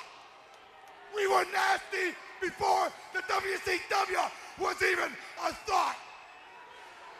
Damn it, we were born nasty. So, my good friend, good buddy, Hulk Hollywood Hogan. Hey, it feels good with the knife sticking out of my back. So them two dirtballs, Hall and Nash, must have fogged up your brain a little. Let me tell you one thing for everybody. Like Michael Buffer would say, let's get ready to rumble. Jerry Saggs recaps the time Hogan tricked them into thinking they were in the NWO. I'm sorry, this is so funny to me. He recaps the time Hogan tricked them into thinking they were the NWO and then beat them up. He just comes out and completely, in the parlance of Twitter, self-owns. He did. He definitely did. I was just gonna make the point, and I feel like anytime we hear the Nasty Boys, I always say this. Saggs is far more competent on the microphone, so of course we always hear Knobbs more often. This one is a little bit better because we get a little bit more of Saggs.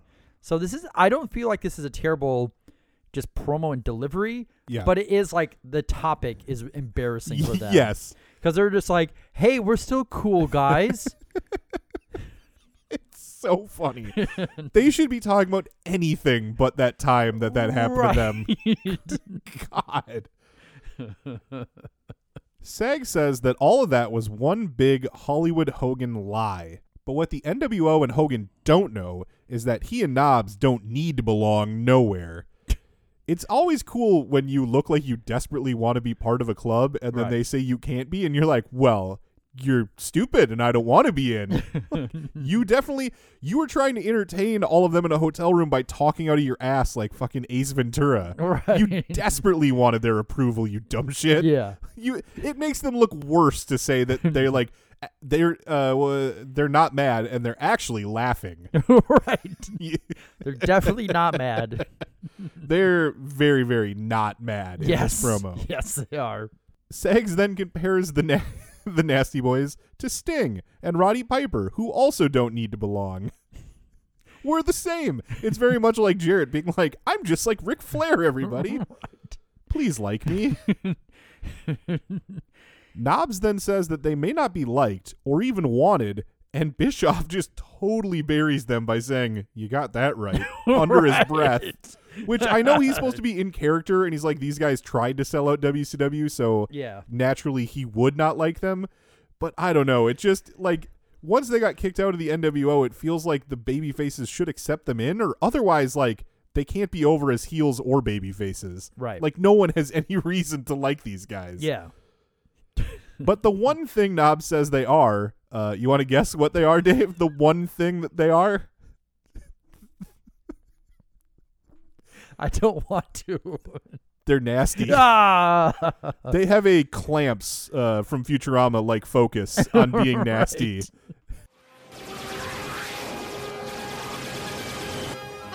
They're coming straight toward our proximity. Maybe you should give them the clamps, Gee, you think? You think that maybe I should use these clamps that I use every day at every opportunity? You're a freaking genius, you idiot! I was about to say that they don't want to be in the NWO's casino. They have their own casino with blackjack and hookers. You think I should use these clamps? Right. It's like, I hope there's an episode someday where somebody asks them to be nasty. Right. Hey, can you nastify things a little bit? Oh, what? You want us, the nasty boys, to be nasty? That one thing that we talk about being all the time?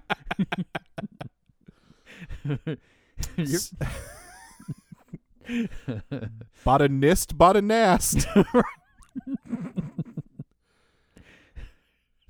Knobbs says they were nasty before the NWO was a thought, before WCW was even a thought, which is strange if that was before 1905. See, they now have like so Jarrett thinks it started like 100 years ago. Yeah. And Nasty Boys are like, it's like 91, okay? Damn it, Knobbs says they were born nasty.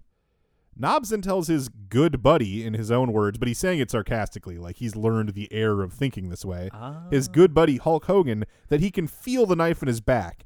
And he says that Hall and Nash must have fogged up Hogan's mind. And I had to rewind like 3 times to make sure he said fogged up. Fogged up? Yeah, he his mind? says they fogged up, and I thought he said fucked. Like, I was like, what? How is this on the network? Those two must have fucked up your mind. He even, and you might have noticed in the audio clip, he pauses as if he's like, did I just say it? No, I said the right. That's okay. Yeah. We could go on. Yeah, that's cool. They must have fogged up Hogan's mind, so in the words of his good friend Michael Buffer, let's get ready to rumble. I would have been shocked. I would have been awesome if he said literally anything else besides that. Yeah, yes. So my good friend Michael Buffer said, you don't need friends who are rude to you. Right. That's my good friend Michael Buffer said, I'm too drunk to taste this chicken. Is that a quote from something? Or did you just make that? Okay, what is that from? I think it's Anchorman. Okay. I don't remember. Out comes Jimmy Graffiti, and apparently he's the first step on Rey Mysterio's attempt to climb back up the cruiserweight ladder. Why is Jimmy Graffiti any rung on this ladder? That's what I want to know. Eric has this thing, and this is where it starts. He's like defensive all night about the idea. He's like offended that some people have the idea that Piper and Hogan are going to have a match. He's like, oh yeah, he's trying to put that fire out all night where he's like, yeah, Roddy was on the pay-per-view, but before anyone makes any assumptions, Piper called us and asked us for 5 minutes of time on TV, and that's all that it was. Mm-hmm. And Tenay even like helps clarify like the reporter character that Tenay is. He's like, okay, so we don't have any further commitments with Piper, and Bischoff's like, no, we don't. That's it. Okay. All we were doing was giving him 5 minutes to confront Hogan after the main event on one of our biggest pay-per-views of the year. We definitely don't want anyone's money by promoting a match between those two. No, thank you. When I was hearing that, I was like, I wonder if he's already like regretting signing Piper. Like Piper's already being a pain in the ass or something. I think it's just storyline. I think he's going with the idea that it's gonna like build anticipation or something, you know. Or this whole thing where it's like, I can't just make Hogan be in a match. He has to like get goaded into it first. Yeah. So we've got the graffitied one, Mm-hmm. Jimmy Graffiti versus Rey Mysterio Jr. And here to call all the action is our own little vandal, Dave Amantorp. Okay. Just as a side note, I really like Jimmy Graffiti's shoes this time around. He has like these really intensely graffitied shoes. They're pretty sweet. Yeah. But that's as far as I really like, he really wants us to notice that his fingers have paint on them because that's a part of the character. So he comes out and he's like rubbing his face for no reason and just like doing God, you just talked about Anchorman. Now all I can think of is Ron Burgundy. Ricky Bobby. The Ricky Bobby hands just holding his hands up awkwardly so the camera can see them. He's just like, look at paint. That's because of the graffiti I was doing. Right. I'm Jimmy Graffiti. With paint. I can't stop doing graffiti. Please, it's a compulsion. I need help. I'm using my time on TV to get assistance. The paint contains carcinogens. My wife begs me to stop. I'm a stockbroker during the day. I need this third job to pay for chemo. I guess the second job is doing graffiti. Right. The first is stockbroker. Which he does get paid for, by the way. That's freelance work. In this economy? I was in jail last week for vandalizing. That doesn't help anything. Please, Ray, help me. Ray just drop kicks him. Right. Yeah, whatever, Jimmy. I also like that. I don't know why. Why does it say extra large on his shirt? It just says XL on it. I don't know. I don't like. Are we supposed to be impressed that he needs XL? Like I'm a big guy. Look, it's an extra large shirt. Yes, yes, that is why. That's now, now canon. Yep. Okay. So Jimmy Graffiti attacks Ray before the bell rings, but Mysterio is quick to turn the tides, hitting a springboard backflip for 2. Ray hurricanranas Graffiti out of the ring, and the two exchange moves on the floor, culminating in Graffiti hitting a splash off the ring apron before returning the action to the ring. Graffiti then hits a leg drop and keeps it position for a 2 count.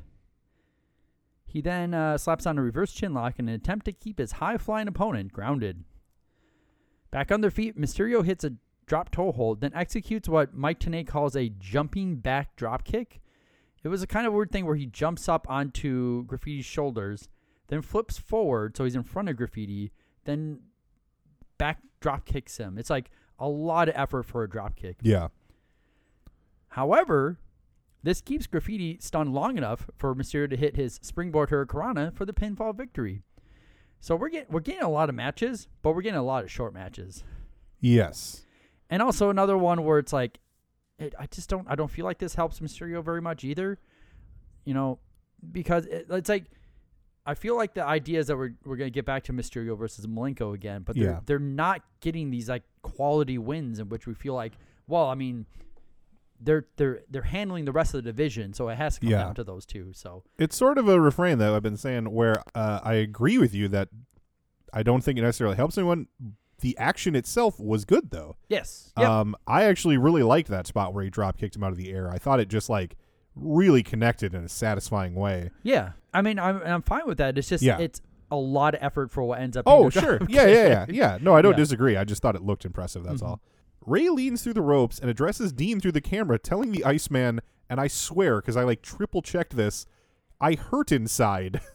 Yes. Yeah, he did say that. I was so confused. Yeah. I was like, really? My son, bless his heart, he's 6 years old. He said he just couldn't accept that like a guy would say that. He was like, no. He said I hurt inside like Hercules. He's strong. It's like, sure, buddy. Right. He definitely said that. I hurt inside, and then he just says I'm coming for the title. I guess he hurts without his title, and he's just, you know what? He's being a man. He's admitting that he's very sad without his cruiserweight title. Or, I mean, I like to think that he's trying to tell him, it's like, yeah, this is damaging my psyche, so I am going to be hell-bent on coming back for it. Like, there's that would have been more intimidating than just saying, I hurt inside. Yeah, but, I mean, isn't he still just like 19 years old or something like that? He's not quite that young, but he's very young. Yeah. He looks like he's younger than 19 years old. Yeah. So, I mean, anytime, I'm not to be mean or anything like that, but anytime he's producing like a promo or anything like that in English that makes sense to me, I'm like, kudos. That's just bonus points right now. Well, he did go to school in America. Oh, he did? Yeah, he was born in California, then his family moved to Tijuana, but he still went to school in California the entire time. Okay. I felt like when he initially got here to WCW, they were giving the impression that he mostly spoke Spanish. Yeah. So I don't know. Yeah, I mean, either way, I'm just, for a young guy that's like, he wasn't hired for his promo work. When he puts out anything that like makes sense, I'm like, that's bonus points. Sure. Eric talks about our next match, Benoit versus Guerrero, saying that God damn it. What? Just Guerrero's ribs are broken. Yes. They don't give him 1 day off for that. Well, to that end, Bischoff says that he's surprised the doctors are letting the match happen at all. The doctor's like, no, we're saying he shouldn't. And check your voicemail. And Eric Bischoff's like, what? I'm sorry, you're breaking up. What do you say? Yeah, Hello? I can't hear you over all this cash counting. All this sweet Eddie Guerrero money I'm making. This is where Bobby expresses concern for Arn Anderson, saying that after that torture rack, he looked paralyzed and wasn't moving an arm, et cetera, et cetera. It's amazing how they're like, well, even if they're like, before Nitro, they try to get on the same page. Yeah. It's just Bobby Heenan to be like, this is what I'm thinking right now. I'm going to roll with it this way instead. Eric says that we don't know where Sting is at present, and Bobby just like starts looking up, searching the upper floors of the arena. I thought that was like a funny touch. Yeah, like where we saw him just a few minutes ago. Yeah. It's a good place to look. We then go to commercial, and during that, the NWO still wants you to buy a shirt, and now you can also buy an NWO hat for, quote, only $15.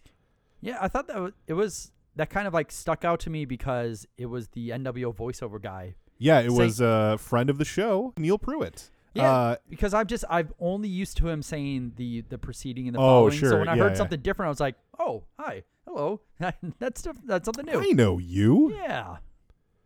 We then check in with Lee Marshall, who is doing one of his road reports from Grand Rapids, Michigan, the site of next week's Nitro. Lee...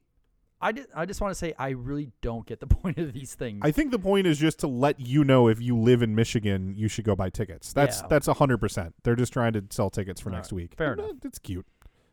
I don't know why that's what I said. But It's cute. Lee hypes ticket buying and says that he has to run as he's at a Halloween Nitro party and someone just showed up in a weasel costume. Something I would get behind is that he keeps having these like absurd like situations that he's in. Yes, I would love that too. Yeah. We then see AC Green again, who is yelling with someone unseen and challenging them to come fight him and proclaiming himself part of the NWO. The camera cuts and we see the person he's arguing with is Nick Patrick, also a member of the NWO. Well, he's a secret member of the NWO. Right. And maybe he's like, this will be the guy I'll keep the story going with. Eddie Guerrero comes out and gets some pyro. The next out is Chris Benoit, who comes out alongside Woman. Eddie's ribs are legit taped up, and Benoit also has tape on for a kayfabe injured shoulder. Okay. So Benoit is perfectly fine. Eddie's actually injured, but they're going to have a match where they are both selling the entire time. Yes.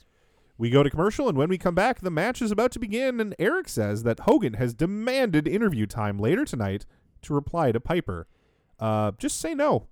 It's very easy for you to do, but he has chosen not. I mean, I guess he is your champion, even if you don't like him. Yeah, he's got like the leverage there as being champion. He also says the NWO want NWO Nitro now, and they are no longer satisfied with just NWO Saturday Night. That was their way of saying, we don't want to do that NWO Saturday Night stuff anymore.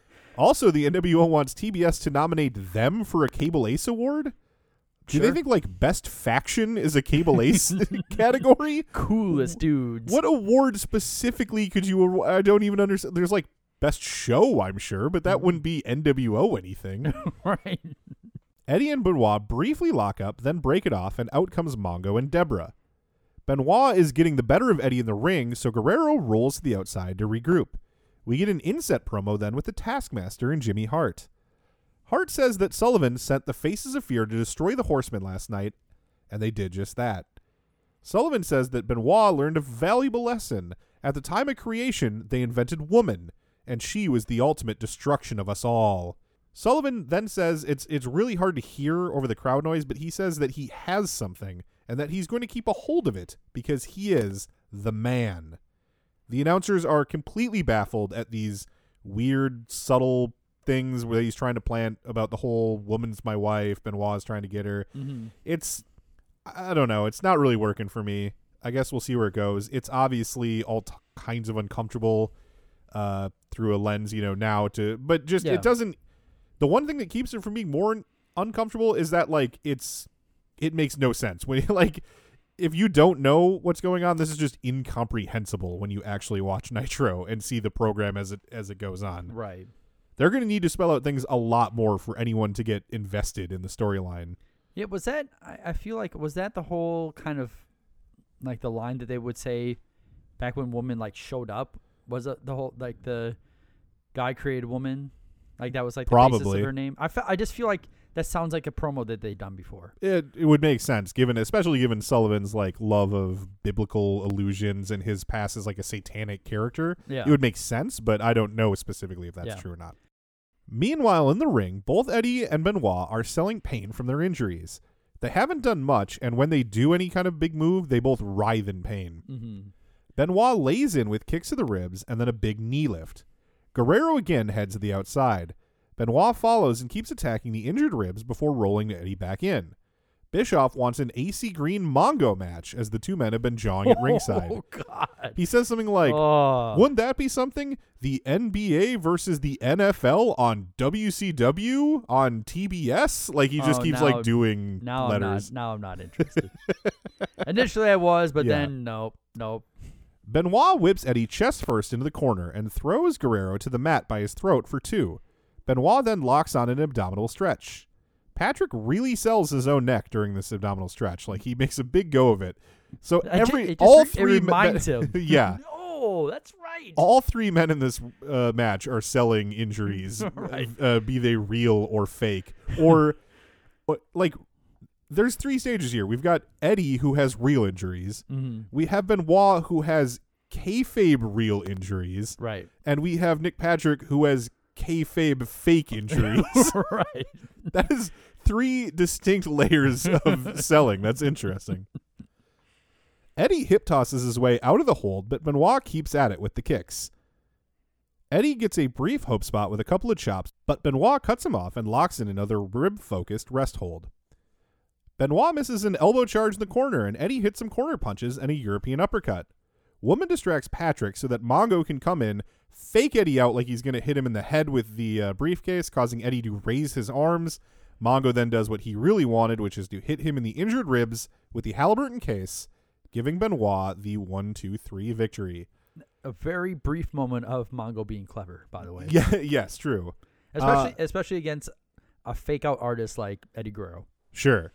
This, for what it was, which was 2 guys selling injuries, I thought it was very good. Yes. This isn't classically what you would call a good match, but in terms of what they were trying to accomplish, they accomplished it very well. And even Mongo came in and looked smart, and the shot to the ribs looked on the slow motion replay. It looked totally safe, but in the moment it was decent. It looked impactful. I thought this was good. This was a good segment. Yeah, from the moment the match started, I kept watching to see how often he would get hit in the ribs. Sure. Because I just feel like Benoit could be the kind of guy that just gets a little carried away. But it seems like they did a really good job of making it look like he's focusing on the ribs, but also not re-injuring them. So I thought considering they're basically both these men are not at 100%, so you're not going to get 100%, but they both gave the most effort they could. It's like a sell-off between 2 fantastic sellers, 2 historically great sellers. And then just reminding you of how bad Nick Patrick is at selling. Which is fine, though, because his character is supposed to be a goofball who's selling a fake injury. So, it all works. It all works in concert with each other. After the match, Tony Schiavone is now standing by with Nick Patrick and his attorney, Alan Sharp. All right, Eric, thanks a lot. Nick Patrick is slowly making his way to us, and as you can see, we are joined by his attorney, Alan Sharp. And a lot of things. Hold it there, Brill Cream boy, okay? If you have any questions for my client, you direct those through me before you, Mr. Schiavone, distort the truth. Let me tell you how it really is, okay? It's my turn to talk, okay? Too hard for you? Mr. Patrick, Mr. Nick Patrick, has been an honest, hard-working official and referee at World Championship Wrestling. This man has given his all to the professionalism of this great sport. Right. The other night, he was unfairly questioned in a highly controversial match between the Macho Man Randy Savage and Hollywood Hulk Hogan. All this controversy, it didn't have to happen. It really didn't, because of one person, and we know who that is. It was Chris Jericho. Oh, give me Earlier a break. in the evening, Mr. Jericho, in a match, brutally and viciously attacked my client, further aggravating an injury that Macho Man Randy Savage had occurred and injured my client weeks earlier. Uh-oh. Chris Jericho is out here. Chris, you've heard what he just said. Listen up. Everybody here knows it. Everybody watching at home knows it. Nick Patrick, there is absolutely nothing wrong with your neck. Wait a minute. On top of that, everyone also knows that you are a 100% paid employee of the New World Order. Mr. Jericho, Do you have problems with anger? Have you ever? Listen, you little fly-by-night, you stay out of this. This has nothing to do with you. Patrick, touch you him, cost he'll me the sue victory you. against 6 in Las Vegas, and I will not forget it. I will not forget it. Take your hands off me. Did you ever have problems with playing with other children when you were young? Possible some professional counseling would be in order, Mr. Jericho. Wait a minute, Teddy Long is right. Teddy, what's going on here? I've got one thing to say, okay? Let me say one thing right now to you, Mr. Patrick's attorney. Now, where I'm from, they call people like you scam artists, okay? Now, if you didn't have a degree, you'd probably be standing on the corner with a squeegee in your hand, begging for quarters to wash windows. Now, let me let you know another thing, okay? Nick Patrick is sandbagging, and you know it as well as I know it. Here's a young and upcoming star in WCW that Nick Patrick is trying to hold back. You know, I can't even believe, Mr. Long, that you even had the gall or even the guts to question me in front of millions of people all over the world. You know what that's called? Let me put it in language that even you can understand. What is it called? It's called slander. Oh, give slander. me. Do you understand what Out slander of this. means? I Get me smell out of lawsuits. this. Yeah, I understand what slander And means. people It's wonder what why you're out here attorneys saying, slander. Mr. Long, are keep so coming with it. despised. You know what's going to happen? There's not enough of Perfect them. example. Not enough of them. Oh, no, it's an honorable profession. I have 3 uncles You're in going to attorney. get pulp friction. Do you understand? We're going to Let's have get to get outta out here. of this, all right? Ladies and making me gentlemen, sick. we're going to have more I on thought we Nitro were going to after get this this thing timeout. solved. I'm sorry.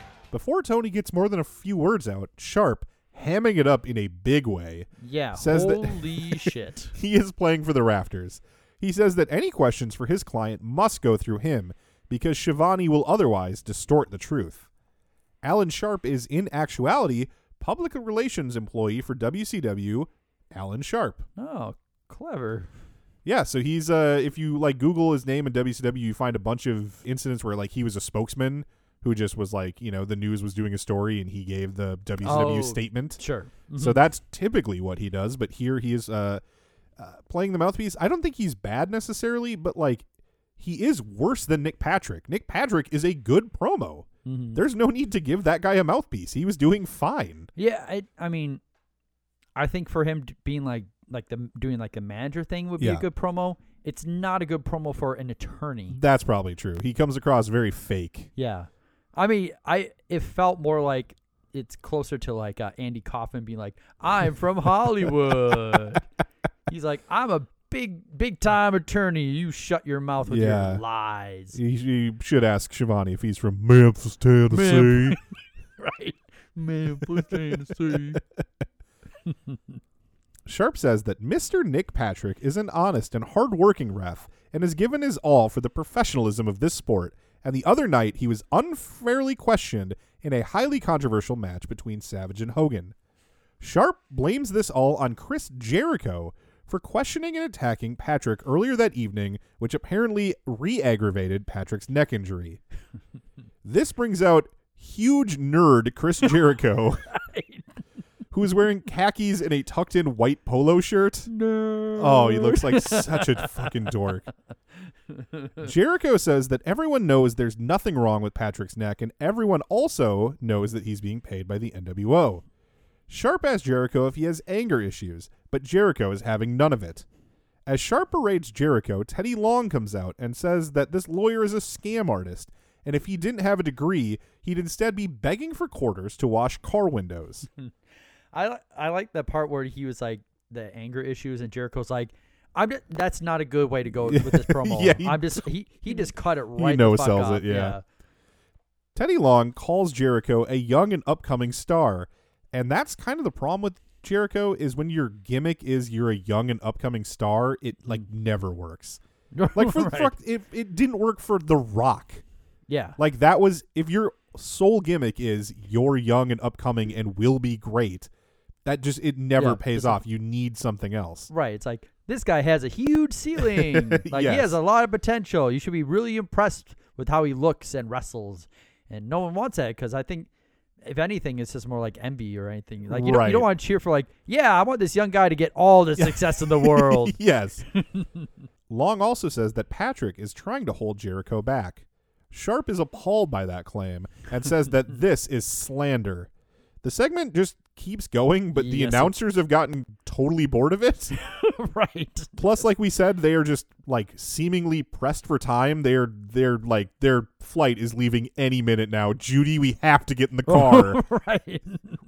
I don't care. You brushing your teeth. We have to go. That should be packed already.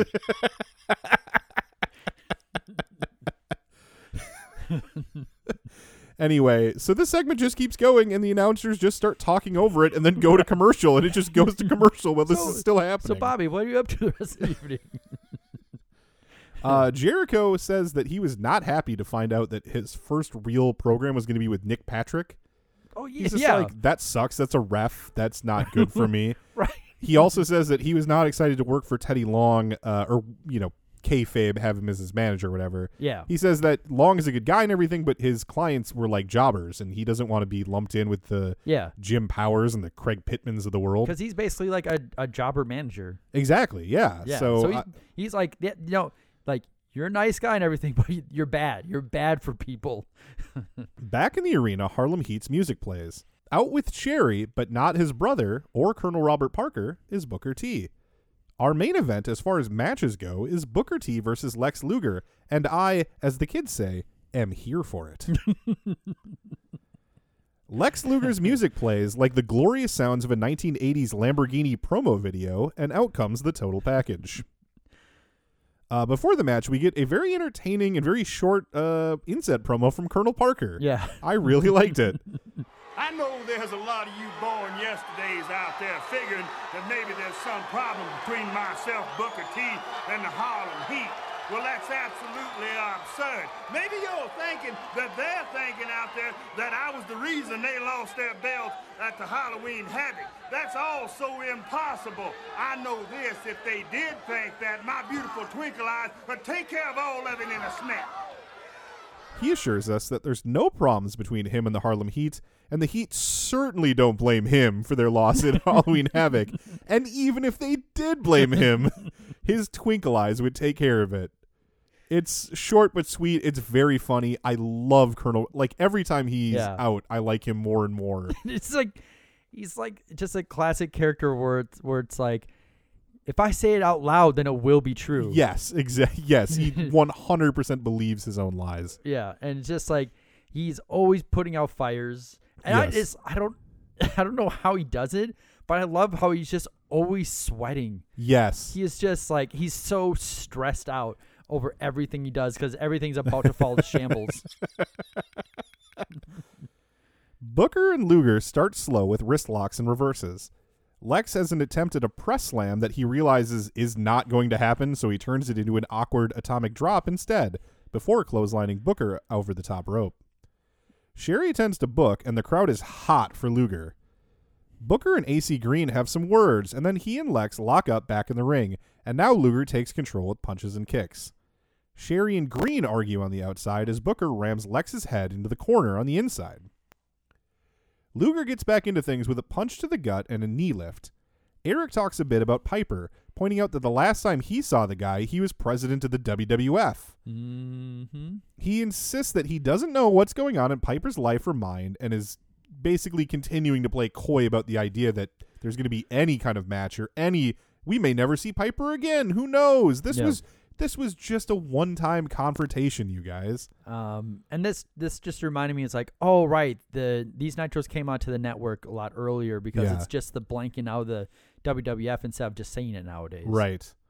You remember the Kristen Wiig character from Saturday Night Live that was she was like, "Don't make me sing," when no one was making her sing. My God. It was just like a lady at a party who desperately wanted to sing. Oh, so she's always like going over the piano and be like, "Oh, don't make me sing," and then just bursting out into song. Okay. That's Bischoff here. Like, don't make me deny this. Don't make me talk about this Piper thing, you guys. It's no big deal. And everyone's like, okay, fine. Like, who is Hogan going to face then? Yeah. Oh, Piper, he's just stopping by. We're old friends. It's fine.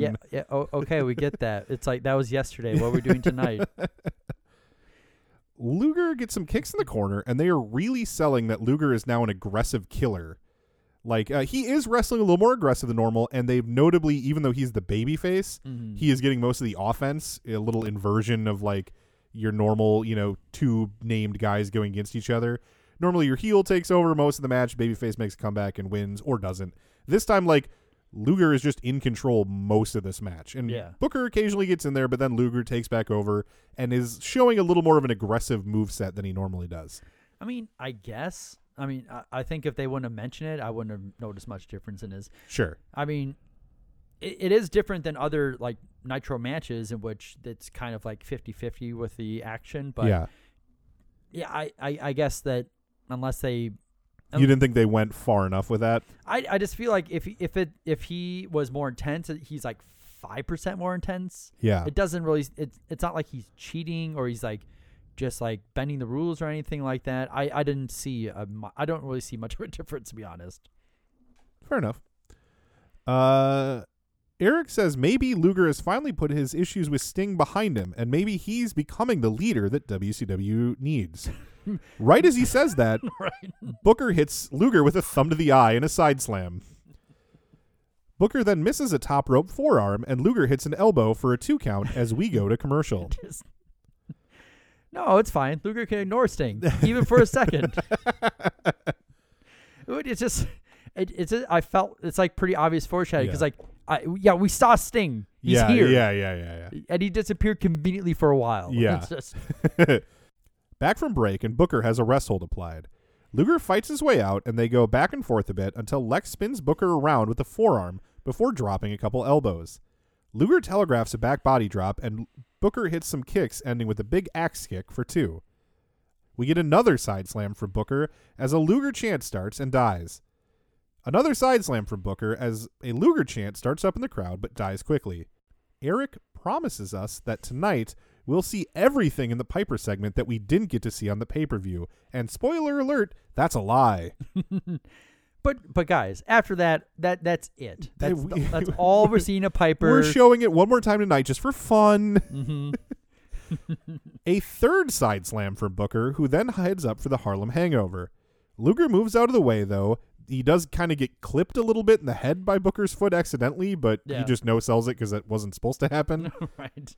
Luger then calls for the rack forever from the crowd. So the way that I want to describe this, I have to tell you what's supposed to happen, and then I'll tell you what does happen. Sure. Luger is supposed to start to put the rack on, see Sting in the rafters, get distracted, and run off to get counted out. Okay. What happens is he starts calling for the rack. He looks up into the rafters. Sting is not there yet. Okay. He calls for the rack for like 5 more seconds. He looks up in the rafters. Sting is not there yet. Okay. He walks over to Booker. He kind of grabs him a little bit. He looks to the rafters. Sting is not there yet. He bends down, starts like actually lifting Booker onto his shoulders. So now he is facing away from where Sting is. Sting is now behind him. He is bent over, looking essentially at the ground, at his boots. Yep. But no, something in his mind now, his Sting sense is tingling. And so he stops in the middle of putting the rack on, stands straight up, and turns around, and there's Sting now to distract him. It looks insane. Only Lex Luger could goof up that bad. All he had to do was put him in the rack. Was put him in the rack and then turn and see Sting and drop him. Because Sting knows his cue. It's like, I think he didn't want to put the rack on at all and not have Booker give up. Like, if the rack was on, Booker must instantly submit. Right. You know? So he was like, well, I can't put the rack on. It's too devastating. It's just insane the way it comes across. He's just looking and looking and looking and ends up just turning his body in completely the wrong way and just giving away the whole thing. It's hilarious. I loved it. I laughed and laughed. So Luger jumps the guardrail. He runs off. I say runs, but as soon as he gets up to the steps, he slowly walks his way up to where Sting is. Yeah. He is now in no rush. I noticed that too, because Sting's gone. Yeah. Like Luger you have no idea where he's gonna be by the time you get up there, but you are taking your sweet ass time. Yeah, he walks up there, and then when he gets up there to the concourse, he very slowly walks like to the back through the curtain. He is in, like you said, no rush. Randy Anderson counts out Lex, and Booker T gets the count out victory. I love, very funny heel thing is that Booker celebrates, it's the old Daniel Bryan thing when he had his first heel run, where he won by a fluke and acted like he just won the Super Bowl. Yep. I love that. It's always funny. Booker is very happy that he won. He doesn't give a shit. Yeah. It's great. We go to commercial. I didn't think, I was really excited when I saw Luger versus Booker T. It wasn't that special. They felt like they were just killing time until they got to that ending. Right. Probably one of those where, like we say every once in a while, they knew the ending and so they didn't put in their best effort. Sure. No, I can see that. I mean, once Booker hit that third side slam, I was like, oh, these guys are on autopilot. Right. Yeah. I mean, it's noteworthy because it's the first singles main event that Booker T's ever had on Nitro. Oh, that's a good point. In which, spoiler, he has more in the future. So I just thought that was just kind of neat when I researched that. But other than that, this is I think right from the moment when he tried to do the press slam and it didn't work out, it's like, oh nope, they're not going to pick it up after this. The effort just was not there afterwards. So. And yeah, there's just, it's Luger. You had one job, just put him in the rack. Yeah, I know, but what if he's not there in time? Just put him in the rack, Luger. But he might not. He might not be there in time. Just poor Lex, his brain got in the way. We go to commercial, and when we come back, Eric says again that Piper asked for 5 minutes to confront Hogan. WCW decided to grab him that time. No more, no less. He then promises a, quote, unedited and unabridged look at the confrontation from last night. Listen, what I'm going to show you is definitely the whole thing. We didn't even see the whole thing on the pay-per-view. The pay-per-view cut off early. Right. So that's twice tonight they've told us that we're going to see everything that we missed last night. That is immediately undercut by the fact that when they start the clip, it starts several minutes into the segment. Yeah. So already, you're lying. Like, this is... From second one, we have been had. Yes. This is abridged and edited. Right. It's definitely not abridged. Definitely not edited. So, I'm not going to recap the whole thing because we just talked about it on last week's episode, or we just talked about it in our last episode covering Halloween Havoc. But we get Hogan saying that they were neck and neck. We get Piper lecturing Hogan. Piper telling Hogan to straighten up. Hogan saying that Piper needs to squat to pee, etc., etc. Right. This unedited, unabridged footage that was supposed to show us everything that we didn't see at the pay-per-view then cuts off well before the pay-per-view segment actually ended. So not only do we not see the stuff that was cut off at Halloween Havoc last night, we don't even see everything that happened at Halloween Havoc. This is ridiculous. This is truly like Donald Trump levels of blatant lying.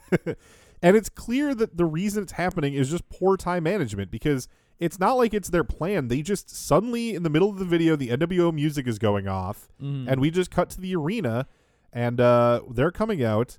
Eric acknowledges that they did. He says, like, we did have to cut that footage. I'm going to try to bring you the full thing in the future.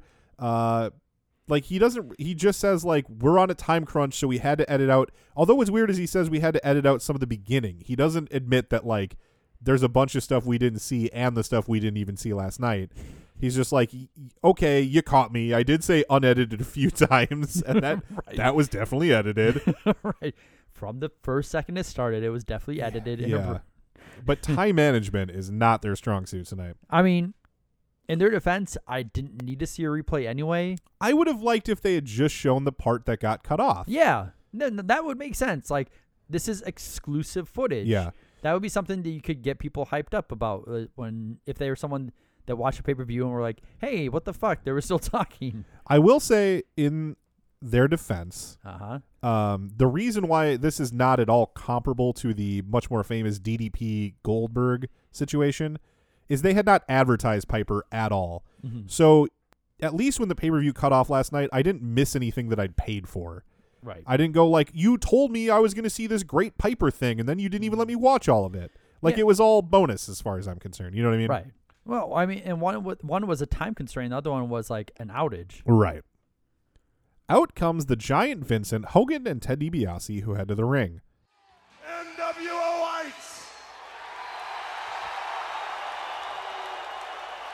me feel at home. Dim the lights, brother, and hit me with that Hollywood spotlight.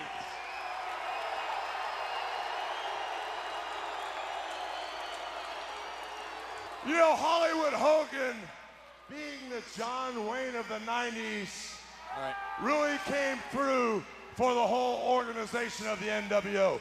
You know, we told you what was going to happen, and as we strutted by the wounded soldiers of the WCW, there was no question in Mr. DiBiase's mind or anybody else's mind that the NWO is the only superior body in the professional wrestling business. We have conquered and won. It's not over, Hogan. Don't kid yourself. Now, matters at hand. First off, the Nacho Man. Ooh, yeah, Randy Savage. Macho Man, if you're watching from your hospital bed, brother, I want you to know I have nothing but the utmost respect for you, because the cross to bear of the whole WCW was put on your back last night, Jack. And with all the powers in the Macho Man's little teeny Slim Jim, you couldn't get the job done. Oh, and by the way, Macho Man, I'm gonna take real good care of Miss Elizabeth for you.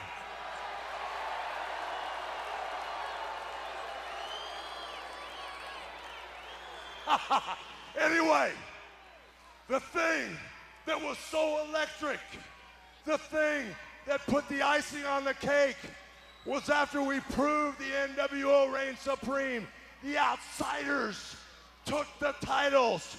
Hollywood Hulk Hogan showed the whole world in Hollywood that I'm nothing but box office from head to toe. If there was ever any question in anybody's mind who the superstar of the 90s is, who is at the top of the pecking order, it was only proved when one of the greatest wrestlers of all time, the rowdy one, that little red-haired stepchild, Roddy Piper, came out and was man enough to admit that he always idolized Hulk Hogan and couldn't even lace up my boots.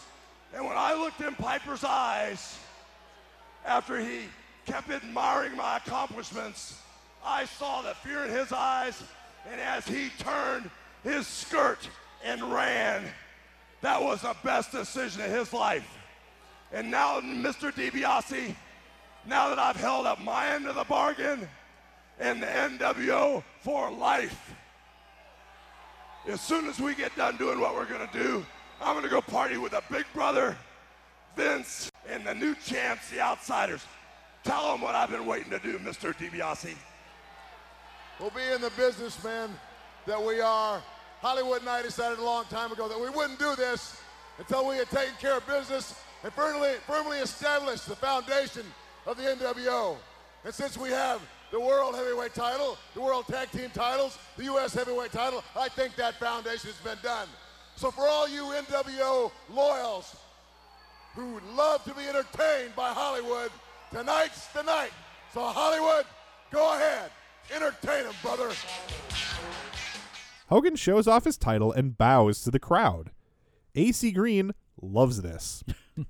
Hogan asks for the lights to be dim and to be hit with that Hollywood spotlight. Movies don't normally have spotlights that I've noticed. That's more of a Broadway thing. It's more of a stage acting, but okay, whatever. Yeah, whatever. I mean, I'm going to guess he's never in a spotlight in any movie he was in, so, but whatever.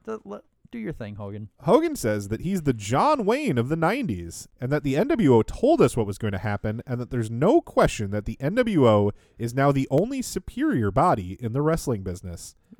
So it makes sense that he's the John Wayne of the 90s because he's also an old racist guy. Drag him, King. I'm bringing out a lot of young people phrases tonight. I don't know what's going on with me. Too much time on Twitter. Oh, man. And I just got back on, too. So next week, it's just going to be a mess.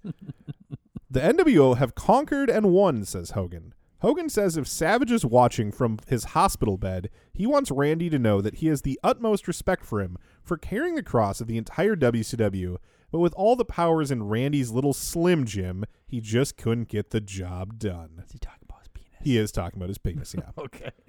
In case that wasn't clear, Hogan promises to take good care of Miss Elizabeth. Oh, he does like the shapely figure thing, he's too. like, this is what a woman's body looks like, and I like that. And I'm going to have sex with it I'm later. going to... Wait, at first I was like, yeah, that's a gross reference. But then when you did like the shapely thing, I'm like, oh, now it's really obvious. Because I thought the whole thing was about like, it's really, really innuendo. And like if Savage got mad, he'd be like, no, I'm just saying that I'm like tending to her needs. Oh, sure. Yeah, he's tending to her needs, all right. Yeah. Hogan goes on to say, after the NWO proved their supremacy, one of the greatest wrestlers of all time, Roddy Piper, came out and was man enough to admit that he had always idolized Hulk Hogan and that he couldn't even lace up the Hulkster's boots. See, when Hollywood Hogan's blatantly lying, it's funny. It's great. Yes. It's very good. I love it. Especially since, like, I like it with the idea that we just watched the video. Right. Or, yes. like, in theory, we just watched everything that says otherwise. Right. Listen, Hogan, I've always greatly admired your work. And you're definitely not bald. Your movies are so good. He claims to have seen the fear in Piper's eyes before he turned his skirt and ran. He then gives the mic to DiBiase, who talks while Hogan poses. DiBiase says that they've got basically all the titles, and now Hollywood will entertain the NWO loyalists.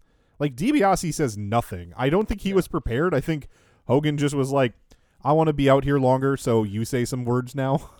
It's like I was trying to follow along, and they were suggesting that, like, this was a thing that Hogan was going to do once they had taken care of business. Yeah. And the thing was posing for the fans one night. Yeah, to entertain the crowd. It's definitely another one of those Hogan promos that just, like, ran on, and then they're like, yeah. Oh, wait, what's the punchline to this? Oh, we don't know.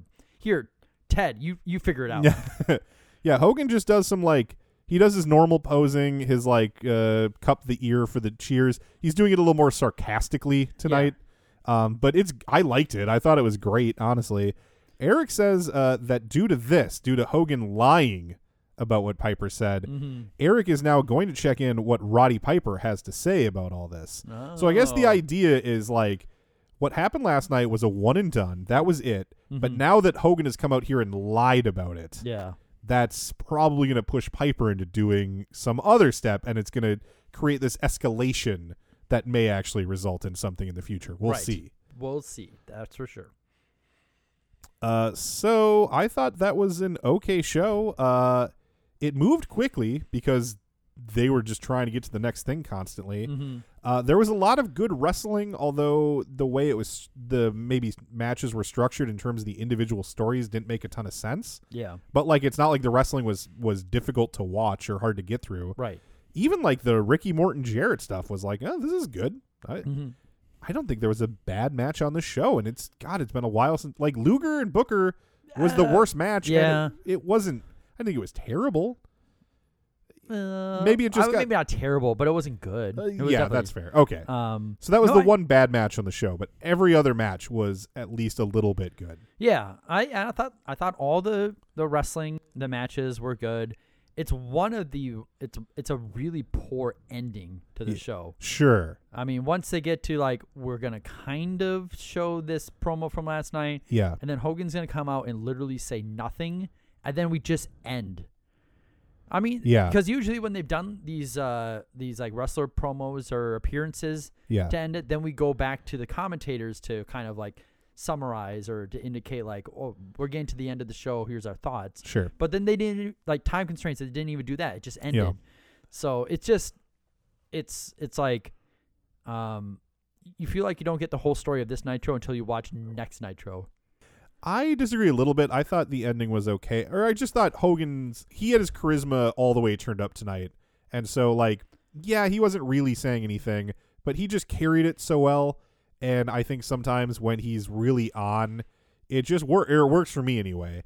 And so I liked the promo enough that I didn't have a problem with it. I get like the point of like having that as the way to end. Yeah. But to me, it should have been like, unless he's kind of directing at like Piper, like a way to goad him, because I don't feel like he really goads him. Sure. Besides like kind of like off, where he says that about like everyone. Everyone thinks that he's the greatest that there is. Right. And it kind of went back to like, I won last night, so I don't have to worry about anything anymore. I'll flex for you. Good night, everyone. Yeah, really all you had was that one line from Bischoff about, like, I'm going to see what Piper has to say about that. Yeah. And you're right. Maybe with more time, they could have made it clearer that, like, that's actually a storyline development that's happening, that he's going to be going to Piper for a response. Yeah, or having Hogan saying, like, he turned and ran, and it's a good thing that he didn't come back because he wouldn't want none of this. Right. Something to indicate, like, oh, now Hogan's trying to, like, egg him on. Sure. All right. Well, there is really only one thing left for our show, and that is our MVP and our segment of the night. Dave, let's start with MVP this week, and who was yours? I'll give my MVP to Eddie Guerrero, because to turn around the next night and wrestle with broken ribs against a wrestler that could easily break more of your ribs. Yeah. I realize that he's like new in the company. If they tell him to wrestle the next night, he's not going to say no. Right. You know? So I like the fact that it seemed like that they both understood to wrestle like a different way to make sure he didn't get injured. And not only the ribs, but we haven't mentioned up till now that fever that he had yesterday. From what I understand, he was feeling better on that front today. Yeah. So he's got the rib injury now. But yeah, he was very sick. Like less than 24 hours, or basically 24 hours ago. Yeah, and that they did a really good job of incorporating the injury into the match. Yeah. Without re-injuring him. All things considered, like he gave a really good performance for what his condition was. So my MVP is Eddie Guerrero. All right. Well, mine written down here was Eddie Guerrero. In the interest of just having two different ones for interest sake, I'm going to go with the most underappreciated member of the WCW roster, Mean Mike Penis. Yes. Because he really entertained me when I was not expecting to be entertained. Part of that was also thanks to Diamond Dallas Page. But, like, Page is going to get plenty of love from us over the years ahead, whereas Mike Enos is a name that's largely forgotten. Yeah. So I'm giving him my MVP of the night, and I'm sure he will take that as a consolation that he is not a rich and famous mega millionaire like DDP is to this day. Right. Me and Mike, you need to come up with penis yoga or something. Right. Penis yoga. Gross. All right. Segment of the night. I will start first. My segment of the night, I'm going to give it to... This is more moment of the night. Tiny moment. Sure. I'm giving it to Colonel Robert Parker's inset promo. Okay. It was just delightful. Yeah. I loved it. What was yours? For match of the night or segment of the night, I'll go with the idea of Booker T versus Lex Luger, especially for the fact that, like I said, it is actually the first singles main event match on Nitro for Booker T, which will be the first of many. And like you mentioned too, how he celebrated like he won the World Heavyweight Championship when he won by countout. There was like I like the fact that Booker T, like, he had a presence where it's like, yeah, this guy would be fine as a singles wrestler. Sure. He'd be fine going up against bigger names. Like, he's ready to step up his game. So I'll give that as kind of like the segment match of the night for me. Sounds good. All right. Well, this is normally where we do things like our Raw recap, our ratings roundup, observe this, just all those like housekeeping things or those little things that tell you about kind of the wrestling world in this same week of 1996. But as we announced in 2 episodes ago, we are actually going to start putting those out in mini episodes that'll come out 1 week after this episode as a way of helping tide you over until we release another Nitro review. So we will see you 1 week with all that right here where the big boys play. 20 years of Nitro. The match was everything we thought it would be. High-flying moves, high-risk maneuvers,